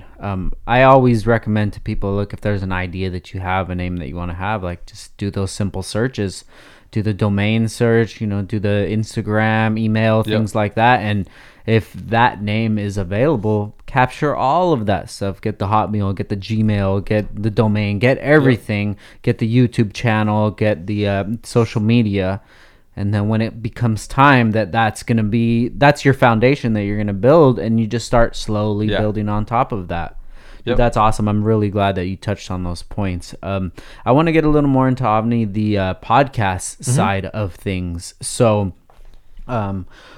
before you started, I was scrolling through your Instagram, and there was maybe about a 4-month period where you didn't do any social media. And then are you talking about me personally, or yes, you personally? Yeah. And then your next post was that you were starting Avni. Yeah. So what was before we get into the podcast, what was the significance of that gap? Were you just over social, or? No, it was it was there's sometimes when you fit right in, and there's sometimes when you're not, like either you're not there yet or the industry's not there yet. And so what was happening was there's me and Mikey. Now during that time, Mikey was going through a really rough transition. I was there the day that he got kicked off DC. Okay. And so, and anybody that's listening, I know that a lot of listeners are automotive. For skateboarding, when you get kicked off your shoe sponsor, you're pretty much toast. You're done. Your career's over, because that's how you make money. As far as like a pro on the level that Mikey was. So Mikey was going through this transition of figuring out what he was going to do after skateboarding. I was going through the transition of filming videos, and that's all I've ever wanted. All I've ever wanted to do is start a learning company. And so I was like, I want to start this learning company. That's all I want to do is start this learning company. I want to help people do what they want with their lives. Like, that's my mission. That's all I want to do, right? So there was a time when me and Mikey were figuring out how to do this. We were seeing all these guys like and their image did not fit our image. Mm-hmm. And it was guys like, and it's not hating on them, but it's like guys like Tai Lopez. Yeah. Like you look at Tai Lopez and it's girls and cars and mansion. Mm-hmm. And me and Mikey were dumbfounded. We're like, dude, he's doing what we want to do, but this is not what we want to look like. And so a lot went into figuring out, well, what is our brand? And it was tough because we knew that our brand was not going to sell instantly and right away, and it was going to take this long build. So me being off social media was me going from going to the skate park every day to now figuring out, what the hell do I post? Like, what do I post on Instagram? Hey, this is me at my computer working on Shopify. Hey, this is me working on Squarespace. Well, now it actually is that. Yeah. But figuring out, I mean, dude, I was at like 8,000 followers, and dude, I didn't go at Instagram when I should have. Mm-hmm. I should have gone at Instagram 2 years before I did, and I'd be like, at 40 to 100,000, which back then it was so easy to grow. Yeah. But all I ever cared about was starting this business. So there's not really, it's not like I regret it. It's like, this is all I've ever wanted to do. I think a lot of us didn't realize that the algorithm was going to get so tough to grow. So during that time when I wasn't posting, I was figuring out, how do I start this learning company? How do I actually help people? How do I help people do what they want with their lives? And the cool thing is that I landed in an area where I can actually help people, because there's a lot of skateboarders, and there's a lot, like the skateboard / creative market. These digital marketers have hit a lot of the saturated market. But there's a lot of people out there. I get hit up every day like, dude, how do I do this? Like, I'm getting texts as we're doing this right now. They're seeing our ads and going, okay, this kid from Sweden did, and he's 20. How do I do this? And that's what our program is. Yeah. So we were figuring that out is what was going on. Okay. So then you guys decided to start the company.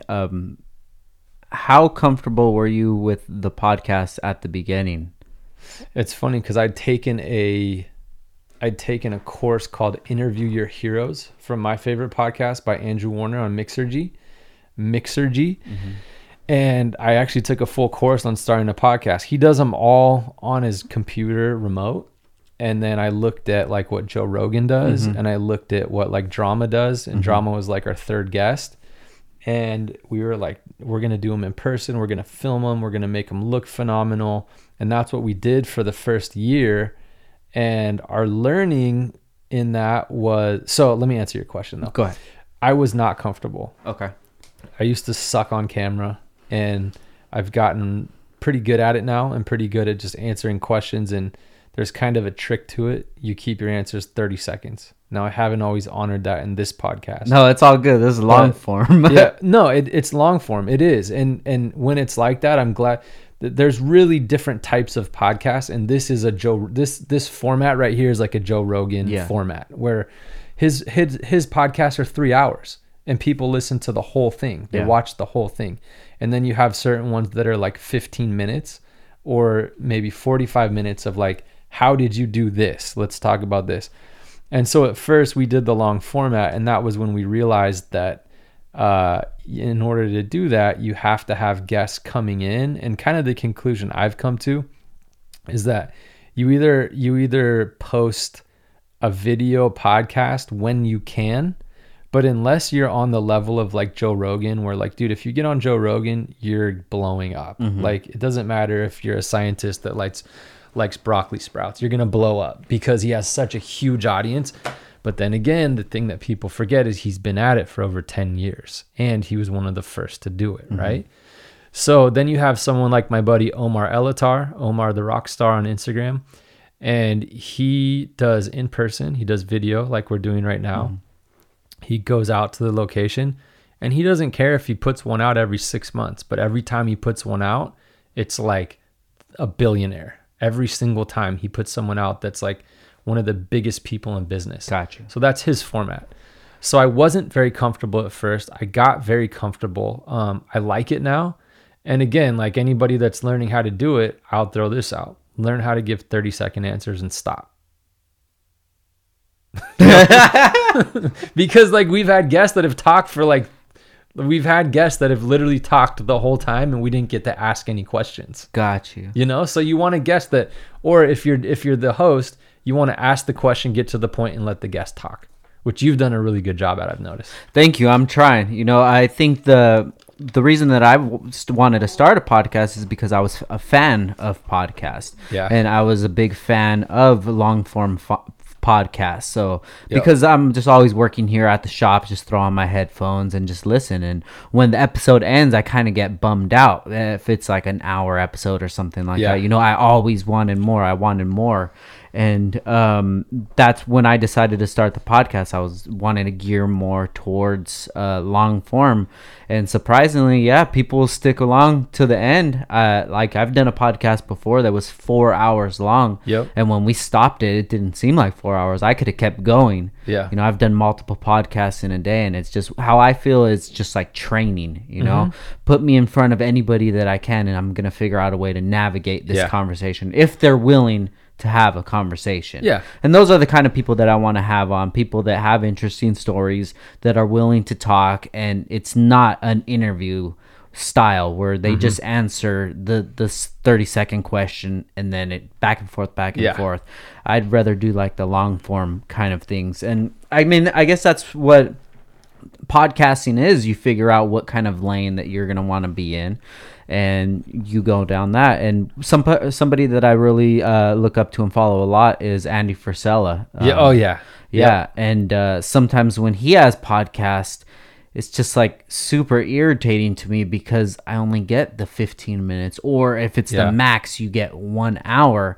And I know in his eyes, maybe he's thinking along the same way as, look, I just got to get this content out there, do whatever. But dude, I would love to hear just, 2 hours, just keep going, man. And have you ever broken down the science of podcasts and why it's become so big? No. I mean, I know my attraction to it. Well, I broke it down at one point. I was like, why are podcasts so big?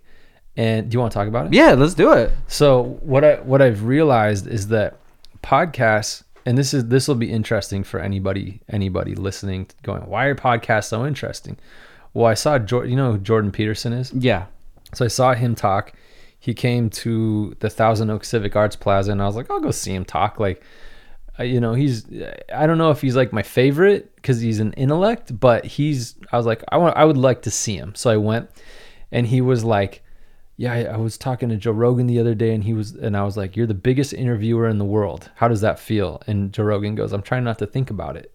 Or I try not to think about it. And then, so I was thinking about, wait a minute, he's the biggest, and there's ways to put that he is and he's not, right? Mm-hmm. You could say Oprah, there's a lot of ways to say he is and other ways to say he's not, but in some ways, he is the biggest interviewer ever. He definitely is. You know? Yeah. So, and Jordan Peterson, this is the way Jordan Peterson put it. He goes, look, we're used to hearing things. He's like, our ancestors sat around campfires and talked for 5 hours and they liked doing it. He's like, that's normal for humans. He's like, what's not normal is looking at a little screen for a long period of time that's in our hands. Like, they didn't do that back then. He's like, so people trip out, like, why, like, people can't pay attention to a video on their phone for 30 seconds, but they'll sit there and listen to a podcast for 3 hours. He's like, that's how we're wired. We sit there and listen to people talk.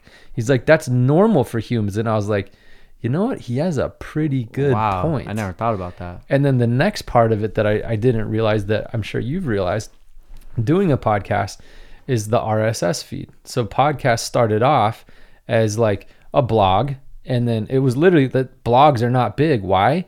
Because an RSS feed, for anybody that doesn't know, is a feed from your blog that goes out to different sites and different avenues, such as Apple, iTunes. iTunes doesn't host any podcast. Yeah. And people don't know this. When you go to start a podcast, you're like, oh, I upload it to iTunes. No, you don't. You upload it to a third party that then streams it through iTunes.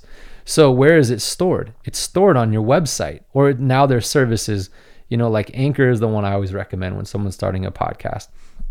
Anchor's the best one. You upload it to Anchor and it distributes it everywhere for you. Oh, nice. Yeah, and it's funny because you start with whatever you have and then you usually stick with it. But Anchor is by far the best place to start a podcast right now. They just got bought by Spotify. Gotcha. So anyways, there were these blogs, and then everything went mobile. Well, when it went mobile, people stopped reading blogs as much. Because why? Because you're not going to sit there on your phone and read a 10-minute blog. Most people don't anyways. But what podcasts did is they streamed the audio portion of those blogs through iTunes. Mm-hmm. So all of a sudden, you were able to capture the audio on your mobile device, or as you're driving, or as you're at work. And most people who listen to our podcast are either at work and they want something to keep them going, or they're driving to work or from work and they want something while they're there to listen to. And so that's in the kind of the science of why podcasts have gotten so big is that, people want to listen to long format talking, like Jordan Peterson said, and it's streamed and replaced blogs. That's why blogs are not as big and podcasts are. Yeah. So that was interesting. That's why I feel like people are willing to listen to those long conversations. Yeah, I never thought about that, man. I just had an attraction for it. Maybe it was because of my line of work that I'm just like doing my own thing all day, and I just wanted something to like I was telling you earlier, is to feed my other interests. My interests are just not cars, and I know a lot of people listening are probably surprised by that. Well, probably not now, 100 and some episodes in, but that's the reason that I wanted to do this podcast, because for the last 10 years, everything that I've been doing, everything that I've been creating is focused around cars, and which that's cool, but like I'm in my mid 30s now, married with a son, and it's just like, okay, my life is in a totally different direction than it was in my early 20s. Yeah. Plus, I'm as fascinated with music and the culture of music as I am with the culture of cars, but how can I ever get all of it to intertwine? And then now we add skateboarding back into it, which just reignited a fire that I put out, and one of my biggest regrets, I shouldn't have put that fire out back in the day. I should have been able to merge them all, but in hindsight, like, this is what I'm trying to do now, to merge all of my the things that interest me and make me happy into one kind of thing. Gotcha. So I love podcasting, man, and I hope that this gets to a point where it can take a lot more of my my time, and I can justify it, because at this point right now, we're just in the building stages. You know, if you look at this from a business standpoint, you would have to look at this from like a long-term project, because in the last year I haven't made money. I've lost money with podcasting. But it's just that I see it as something that I'm trying to build in the future. And you're talking about monetary wise, like I've gained so much knowledge from the guests that we've had, and connections and networking and things like that, which is, you know, that's priceless. For sure. To be able to sit down with somebody, to pick their brain and to show them your genuine self.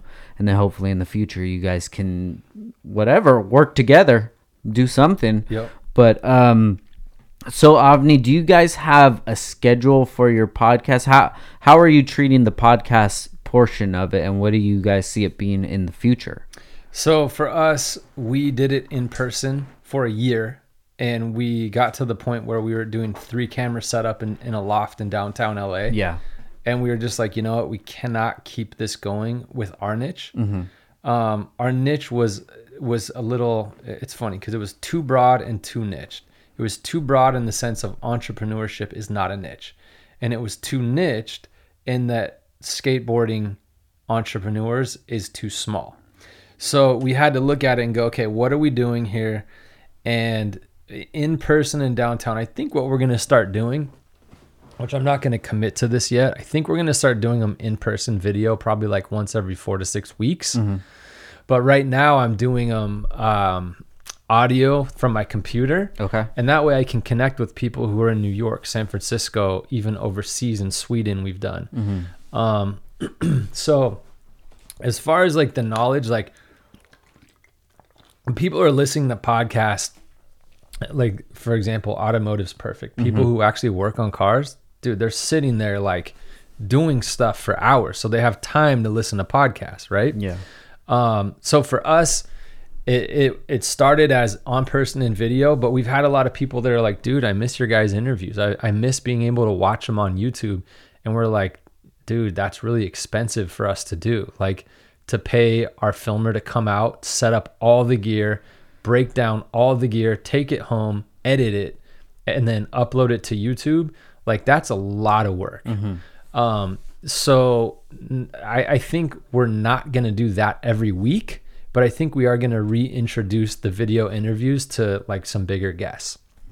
For now, we do it every week. We put them out usually Wednesdays. Sometimes it's Thursdays, depending on if we're ahead or if sometimes obviously the guest flakes, which does happen. So we try to be ahead, but it comes out every Wednesday. It's focused on people who are making money in the new digital world. So our goal is to the educational system. We don't dog on it. We don't hate it, but people need to know how to make money with digital marketing. And so that's our thing. Plus there's a lot of skateboarders and a lot of people that came from that era that are now in this new one.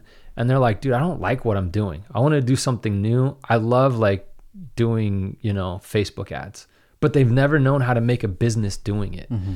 So that's kind of the focus of ours right now at this moment. So I'd say we're going to most likely have a few in-person interviews from time to time with the bigger guests. And then not to say it's not a bigger guest if they're only on the audio version, but we put those out once a week and that we highlight stories of how they did it. How did you build your business? And it's funny, I'm super impressed with your business. I didn't know how cool your business was until I saw it today. I came in here. He's got his own 2-story facility, and I walked through. I saw the lobby.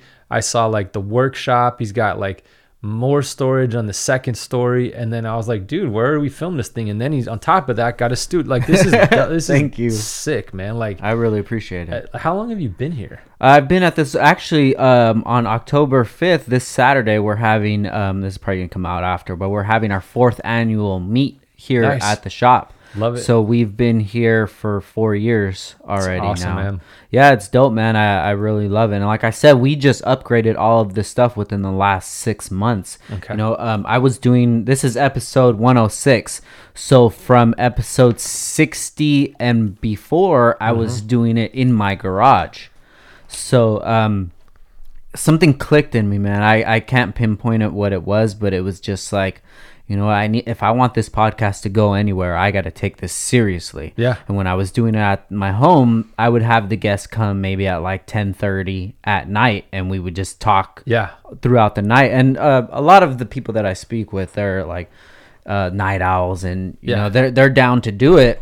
But the reason I would do it that late is because my family, they get home maybe about 6 o'clock. So I have from 6 to 9 with my son, and from about 10:30, if that, with my wife to spend that time. And like, it wasn't really fair that I had to cut down that time with my wife. Got you. So I can do the podcast. So I said, you know what, I'm gonna take this seriously. If I got to take time away from Downstar facilitating orders, I mean, so be it. That's what I have to do, because I know what it took me to start Downstar. I know what it was to start from the ground floor and move up. So that's what I've been doing since then, and it's opened my eyes to a lot of stuff, man. I mean, you speak about Mikey Taylor, like I had the privilege of having him on the podcast. Yeah. And all that took was me just reaching out to him via DM and setting it up and having the day, and it was just like, wow, I never thought that somebody of that stature would come and want to be on this.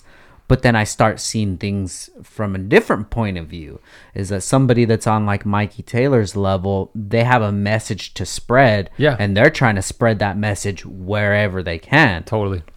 So that's kind of been my idea of looking at things, is that I'm not looking at people that, yo, what can you do for me?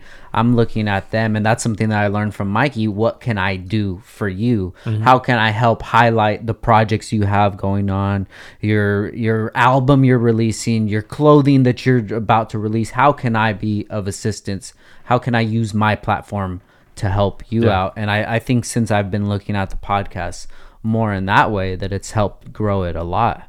Love it. And I'm excited, man. I'm excited to see where this goes. In a year from today, I think that this is going to have a totally different look, but sort of the same foundation as it does now. Yeah.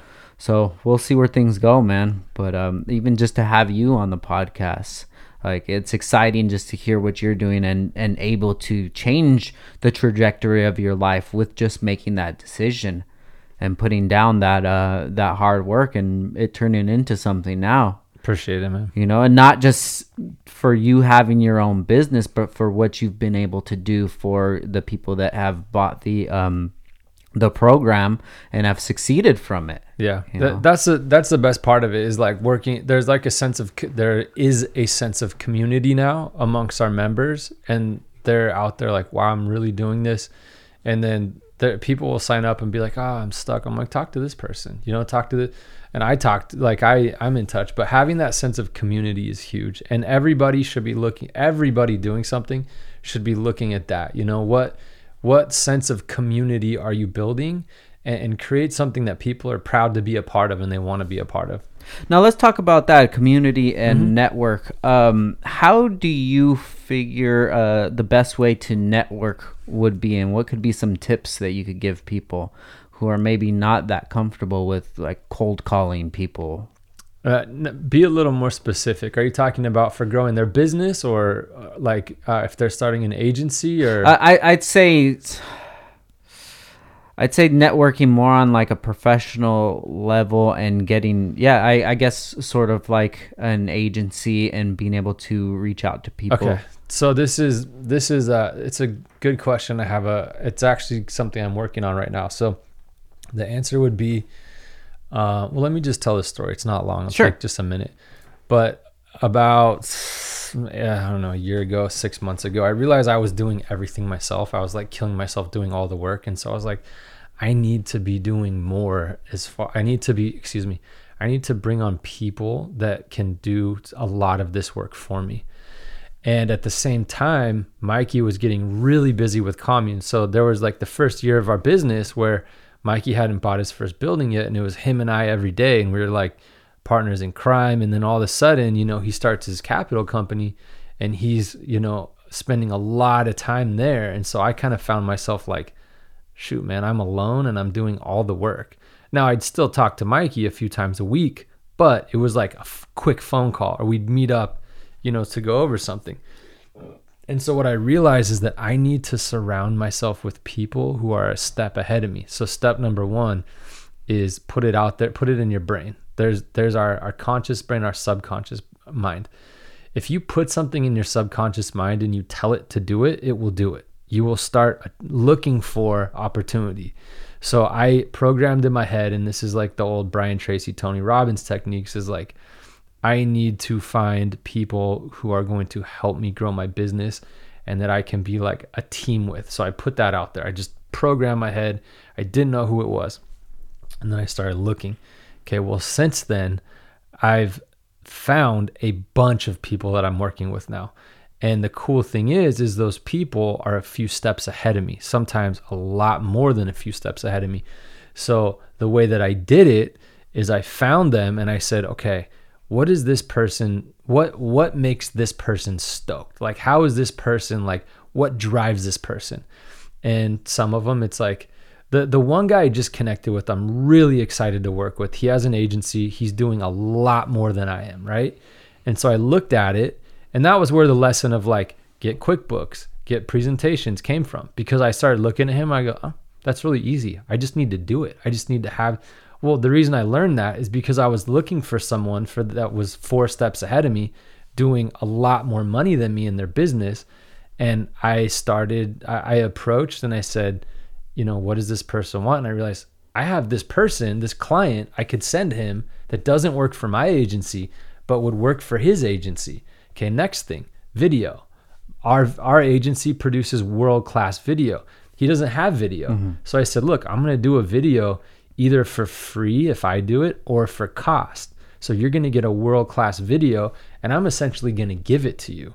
And the whole time he's like, bro, when I got started, people mentored me. People taught me. And I hate the word mentor because it has a certain ring to it. It's like you got to go find an 80-year-old who's going to tell you everything they know. Yeah. Find someone that's a few steps ahead of you that you can do things for, and then they'll be like, now you got to find someone that's willing to like that's not going to like put you down. You know, you got to find someone that's going to lift you up, but find people who are steps ahead of you.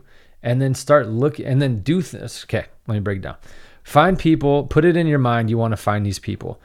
Once you find them, figure out what motivates them, what excites them. If you start talking about something that bores them, they're not going to call you back. They're not going to respond to you. So add value or help them in ways that they need help, however you can. You got to figure it out. There's no right answer. Find the person you want to connect with, do things for them that they value. And then from there, be honest about like, I want to learn from you. And usually when you tell someone you want to learn from them, they're usually glad to share with you. Like there's very few people that are not glad to share with you as long as you're helping them in any way that you can. Be careful of their time, but that's what I did. Is I started surrounding myself with people who were at least 2, if not 5 steps ahead of me, and then helping them however I could. What can I do? And the things I just said, I'll do this for you. And then I would start doing things for them. And then sure enough, it started coming around and I'm benefiting from it. Yeah. So that would be my take there. So how would you put yourself in that position to even have that conversation? Do you think just like DM with the person, or? So in finding out what makes them tick and what makes them stoked. Like, for example, this guy, and he can totally hear this and listen to it because he'd be like stoked. Yeah. I found this dude, he has an agency that does a lot more than I do. And I was like, okay, what makes him stoked? I sent him a message and I said, look, I'd love to buy you lunch. I have some clients, you have some clients, like maybe there can be some crossover. We do video. So I noticed he doesn't do video, I do video. Now, that might not work out. For me, it did because he needed video. And once I sat down, I listened to his business and I figured out, like, buy someone lunch if they'll do it, right? Yeah. And then I saw what makes him tick is adding new clients for his Facebook ads, right? That's what makes him stoked. And like, not only that, but he's a rad guy. Like, I'd love to be friends with this guy. And so I realized, oh crap, I have this old client that it didn't work out with us, but it ended really well.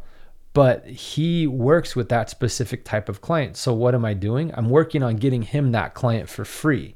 So I'm going to send business to him because he could use that. So I connected. You see what I'm saying? Yes. So now I'm working on getting him a client for his business. And he's like, okay, like it hasn't happened yet, but I think it will. And if it does, he's like, okay, like, thank you for bringing me essentially free money. Yeah. And then there's another client that I'm going to bring him as well because he specializes in that. And that's what kind of makes him tick business wise, right? There's other interests and friends we share in common, but first of all, I was really specifically looking for someone like him that was steps ahead of me. And to be honest, that's how most people do it. They either have a family member or someone that takes them on and says, look, I'm going to show you how to do this. Yeah. Do this, this, this, and this. You go do it. Okay, do this, this, this, and this. But initially, you have to build that relationship where they're willing to teach you and willing to have you around. I appreciate that, man, a lot.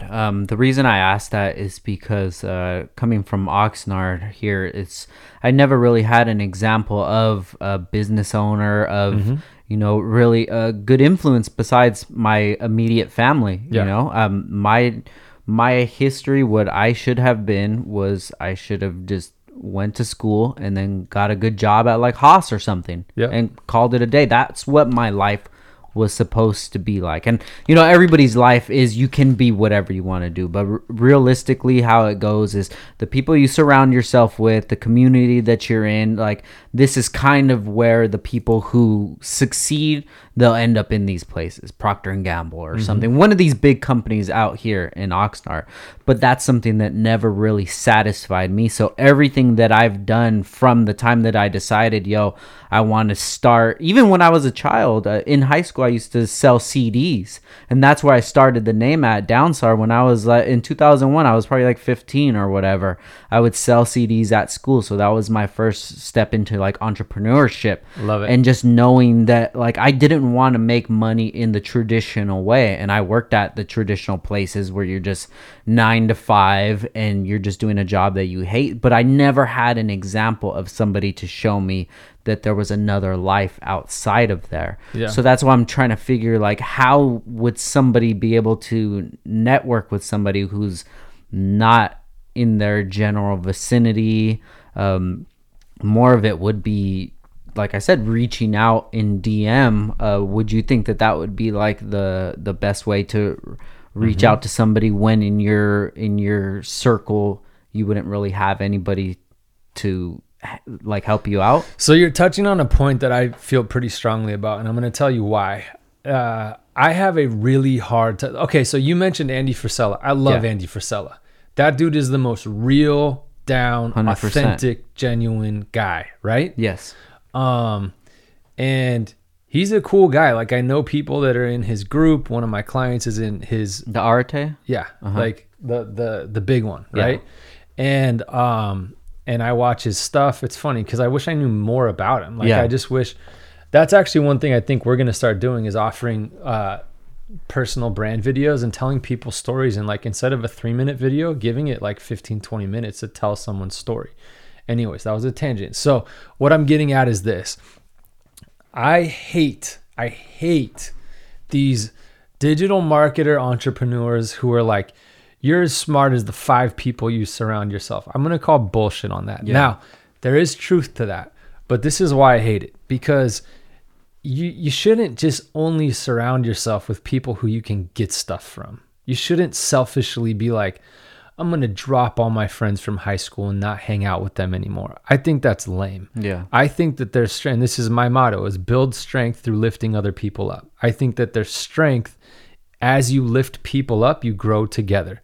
Like my favorite show, Band of Brothers. Mm-hmm. I'm all about brotherhood. I'm all about forming a community, right? So this bullshit about like drop everybody that's not making, that's bullshit, I think, in my opinion. And what I do think is that there should be some people that you're lifting up, that you're like, that are coming to you being like, dude. And I have those people through our program, right? They're hitting me up. They're like, dude. And now they're kind of like, you know, making as much as me, or, you know, like doing really well. So like have that group. And another thing I've learned too is that there's a lot of successful people who are very negative and who will put you down and who are not going to help you be successful. And I've encountered like some very specific, very successful people who, if I hung around them, they wanted me to stay where I was at. Yeah. They wanted to keep me down, right? And that's not some victim mentality. It's because they wanted to see how much they could get out of me for paying me the least amount of money. And they weren't interested in what I wanted to do with myself. So when I say surround yourself with people who are a few steps ahead of you, you also might need to surround yourself with people who haven't gotten there yet, but believe in you. And you also might need to surround yourself with people. I surround myself with people who we lift each other up. And sometimes it involves me lifting them up more. And other times it's like, dude, I have bad days. I need to call people, right? So if I'm only surrounded with people who are only going to tolerate talking about extremely successful stuff, you're not going to have a friend. Yeah. A lot of times. So anyways, I don't think that only surround yourself with people who are successful is true. I think surround yourself with people who you both build each other up, whatever level that you or they are on. That's my take on it. Yeah, I could totally agree with that, man. And I think that the people that I try to surround myself with nowadays are people that have a good foundation, and they're good people, and they have an idea of that they want more out of their life. Not more meaning financially, it's just that they want every day is a new chance to make a new victory. And those are the kind of people that I gravitate more towards, rather than somebody who it's Saturday and they're just like, oh cool, I don't have work today, I'm gonna chill all day. You know, I always say this, back in the day I used to have a really bad relationship with money, and I held money the highest possible over, you know, relationships, friendships, anything like that. And now I've realized that money is more of like a tool. And a lot of people still do it to this day. They see that I'm a business owner, then I focus on like motivation, and they try to like show me things that are financially motivated, you know, and I'm kind of like, I'm not really on that wave anymore, because that pool is kind of tainted with those type of people that you are saying. And that's kind of the lifestyle that I'm getting away from. Like, oh, okay, so you're a millionaire, you have this car, that's cool. But where can we relate to? And if we can't relate to anything besides like liking the same material things, like that has really no value to me at all. But if you're a person who just has a regular 9-to-5 job, but every time that we sit down, we have a conversation about like aliens or time travel or whatever, you know, something that's enlightening, like I find a lot of value in that, when in the past I would have been like, oh, this dude doesn't have this kind of car or whatever, I don't want to hang out with this person, you know. And I don't know, it could just be like growth or something, but it's just well, everybody wants those things. Everybody, like, really. And I heard a quote the other day about money does not buy happiness, but the absence of money for sure causes unhappiness. So the absence of money can definitely cause unhappiness, but you can surround yourself with someone who's super wealthy and it just brings you down, you know? So whether or not they have money, surround yourself with people who you value your relationship with. Whether it's, some people it's just business, and other people it's friends, you know? But I surround myself with people who I lift them up, they lift me up. And I totally agree. The money is not like the primary issue, but building your business, you definitely want people who you can bounce your ideas off, and it's fun. And like, it's like just coming here today and seeing your operations really cool, because now I know that 15 minutes away from me, I have someone who's super motivated and hardworking built his own business. It's awesome. So I'm trying to surround myself with as many people like that as possible. Yeah, no, definitely, man. And I want people to know that, just like I told you the story of how I started the podcast, my buddy came with the backpack full of his equipment, and he had the podcast up a few weeks later, and it was on iTunes with his logo, with my name. It looked just like if I was going to go to a Joe Rogan episode. Yep. So when he painted that picture for me, I said, wow, this is a lot easier than I thought. You know, and all of this stuff, everything in here, all the props, everything, you're not even talking that much money. It's more about creativity and being able to paint this kind of picture that you want shown, man. And I really appreciate that, dude. I appreciate you coming out here and having this conversation with me. So how long have we gone?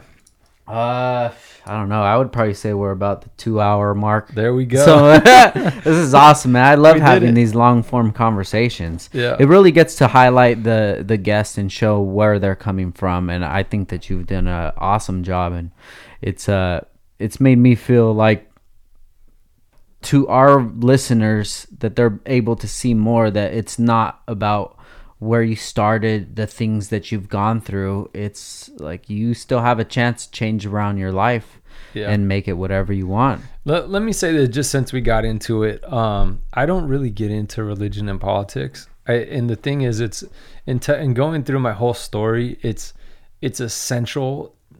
When I actually get into my story, it's essential to talk about the Mormon part, right? But anybody listening who is Mormon, like, dude, I back you. Yeah. Anybody who's listening who's had a bad experience with Mormons, I understand, you know? And like, I'm the most like supportive, like accepting person, you know, out there. So I want to make sure that in no way was there any discrimination. I definitely don't get into political parts. I have, you know, very open and accepting views on both sides. So I just prefaced it because I usually don't get into religion. I usually don't get into my marriage, you know, stuff like that. Yeah. And I try not to. I told some stories about my ex-wife that I haven't talked to her in 10 years. I'll probably never talk to her again, but there's no hard feelings at this point, you know? Yeah, I think that our listeners, they know the way that we navigate conversations, the things that are going to come up, and they're more of just a fly on the wall rather than, you know, judging or anything like that. You know, I have my certain feelings about religion, but I see why it is an attractive quality to a lot of people. You know, life is hard, and life is hard if you're trying to figure out how to navigate through it and you have no path and you don't know what's ahead, and it's a scary thing, you know. So if there's an establishment that has been around for a long time, I can definitely see that as being something attractive, as attractive as like college would be to people, you know. If you think about it right now, of course I want my son to go to college, but if you ask me why, I mean, I still have that mentality of the past. Well, I want him to go to college to get a good job, but I don't even know how I can say that because I never went to college and I managed to make something happen.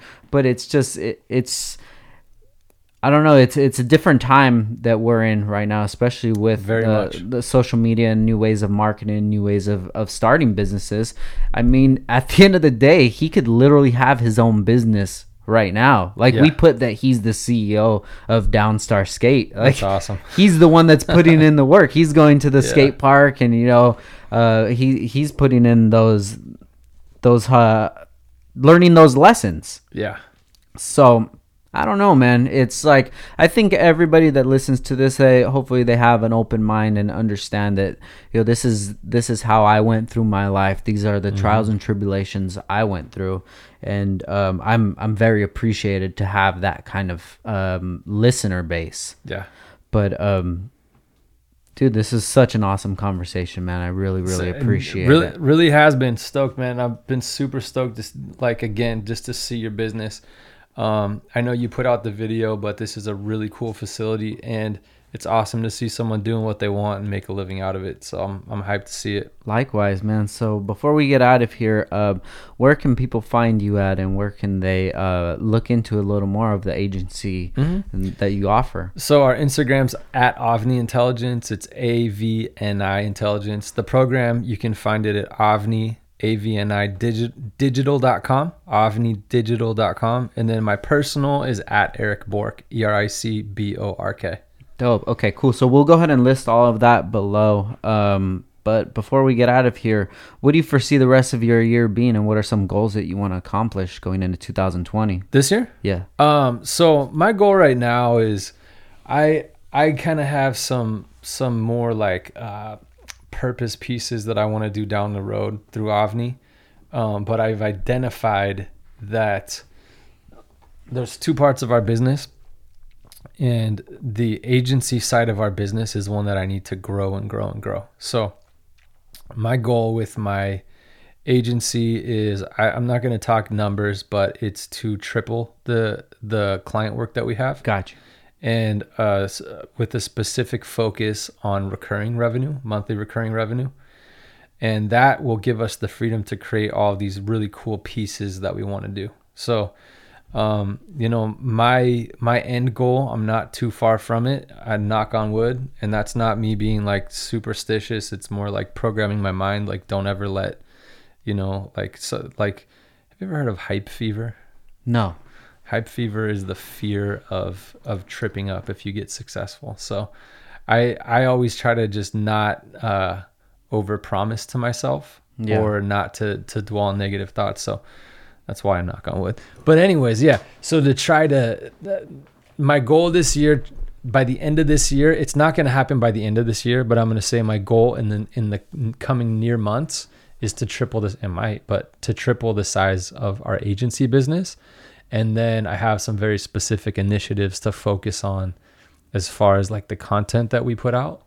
I want to put out very precise, valuable content for people that people look at Avni and go, damn, I'm so glad I follow them, because I want to like learn so much from that. And right now it's very focused, because you have to start with your niche. You have to start with a community of people that are like, yes. And with us, we've just found success, and we teach people that don't know how to make money with social media, how to do it. So the goal is to grow that program. Now that we've been having success, I want to, on that front, 10x our business there. Damn. So with hell yeah. And the reason is I didn't feel comfortable telling people, hey, I did this myself. I mean, I did feel comfortable, but I didn't feel comfortable going out to the entire world and being like, do this, because I had done it, but I hadn't successfully taught other people how to do it. Now I have. Yeah. Now I've taken many people from nothing to having their own business. And it's so cool to see that. And so now on that side of the business, we want to 10x it. So it's 3-timesing our agency business and 10-timesing our program. What about some personal goals that you have? Personal goals. My main personal goal is to get serious about life again. And I know that sounds broad, but I'll say this. From the past 8 years, the reason I know I have such an amazing girl, and we've been dating for 8 years and we're not married, is because all I wanted to do was make sure that I had a profession that I loved and that didn't have a ceiling. Yeah. So I figured it out the hard way. In doing that, I have sacrificed going on vacation. I have sacrificed. Now, I'm not telling everybody like you have to not go on vacation, but for me, I have worked 7 days a week for the past 8 years. There's not been one, and maybe there's been 3. When I went to my girlfriend's mother's wedding, she got remarried recently. I worked the entire time I was not at the wedding. That was like 2 years ago or something. I have worked 7 days a week figuring out how to make this happen. And that's the point of the program, is that I don't think everybody has to do it that way, right? So when I say get serious about life again, I mean, there's a reason I haven't proposed to my girlfriend, right? There's a reason I don't go on vacation. There's a reason that I hardly ever take photos. And like when you mentioned 4 months on social media, I guarantee you I was in my room on my computer 12 hours a day trying to figure this out. So I'm at the point now where it's starting to go. And once I know I want to triple it, but once I double it, I'll be to the point where I'm good. And in California, it's so expensive to live here. It's like you really have to be making a lot of money to live here. And when you're paying people, right? Yeah. It's even harder because you got to make even more money. So there's personal stuff, but like get serious about life again. You know, just have like get that foundation, that base of like going on vacation and you know, like, dude, I'm in my late 30s. Like, am I gonna have kids? You know, like when I say get serious about life, it's I'll be honest, my divorce threw me off that track. I was like on track, do this, get the house, get the wife, get the, and then I was like, I just don't care. I just don't care, you know? So that's as much details I'll probably go into, is just get serious about life again. That's awesome, man. It sounds like you have a really great girl. She is, dude. She's the best. Olivia is the best, man. Shout out to Olivia, man. She's awesome. Good. Well, Eric, I wish you the best. Anything we could ever do, I'm always here to help out, man. I'm excited to know that you're just in Camarillo. Dude, seriously. And it's cool to see. Yeah, like I said, like I connect with people who are doing it. So hopefully we can do stuff. I mean, I literally am so hyped to see your place and see what you're doing. So thank you. That makes me feel good, man. You know, the community that we're in, the automotive community, it's not as lending to like bigging the people up. It's more of the like, oh, you think you're bad now kind of community. But it's slowly changing from negative to positive, and I'm gonna try to do as much as I can in there. But awesome. It feels good just to get any compliment, man. I really appreciate it because we're definitely putting in our work here, you know. And not only doing podcasts here, whenever I go on a work trip to have a vendor booth at a show or something, I'm doing podcasts before then, after then, at the event. You know, I'm trying to collect as many as I can. So I'm on my grind. You're on your grind, man. If we could grind together, pause, it would be dope, man. There we go. I look forward to seeing what you have coming on in the future, and I'm excited for you. Awesome. All right, guys. Once again, this is Downtime with Downstar. Make sure you check Eric out. I'm going to have all the information below. And once again, thank you for your time. I appreciate it. Thanks for having me. All right, guys. We out. Peace.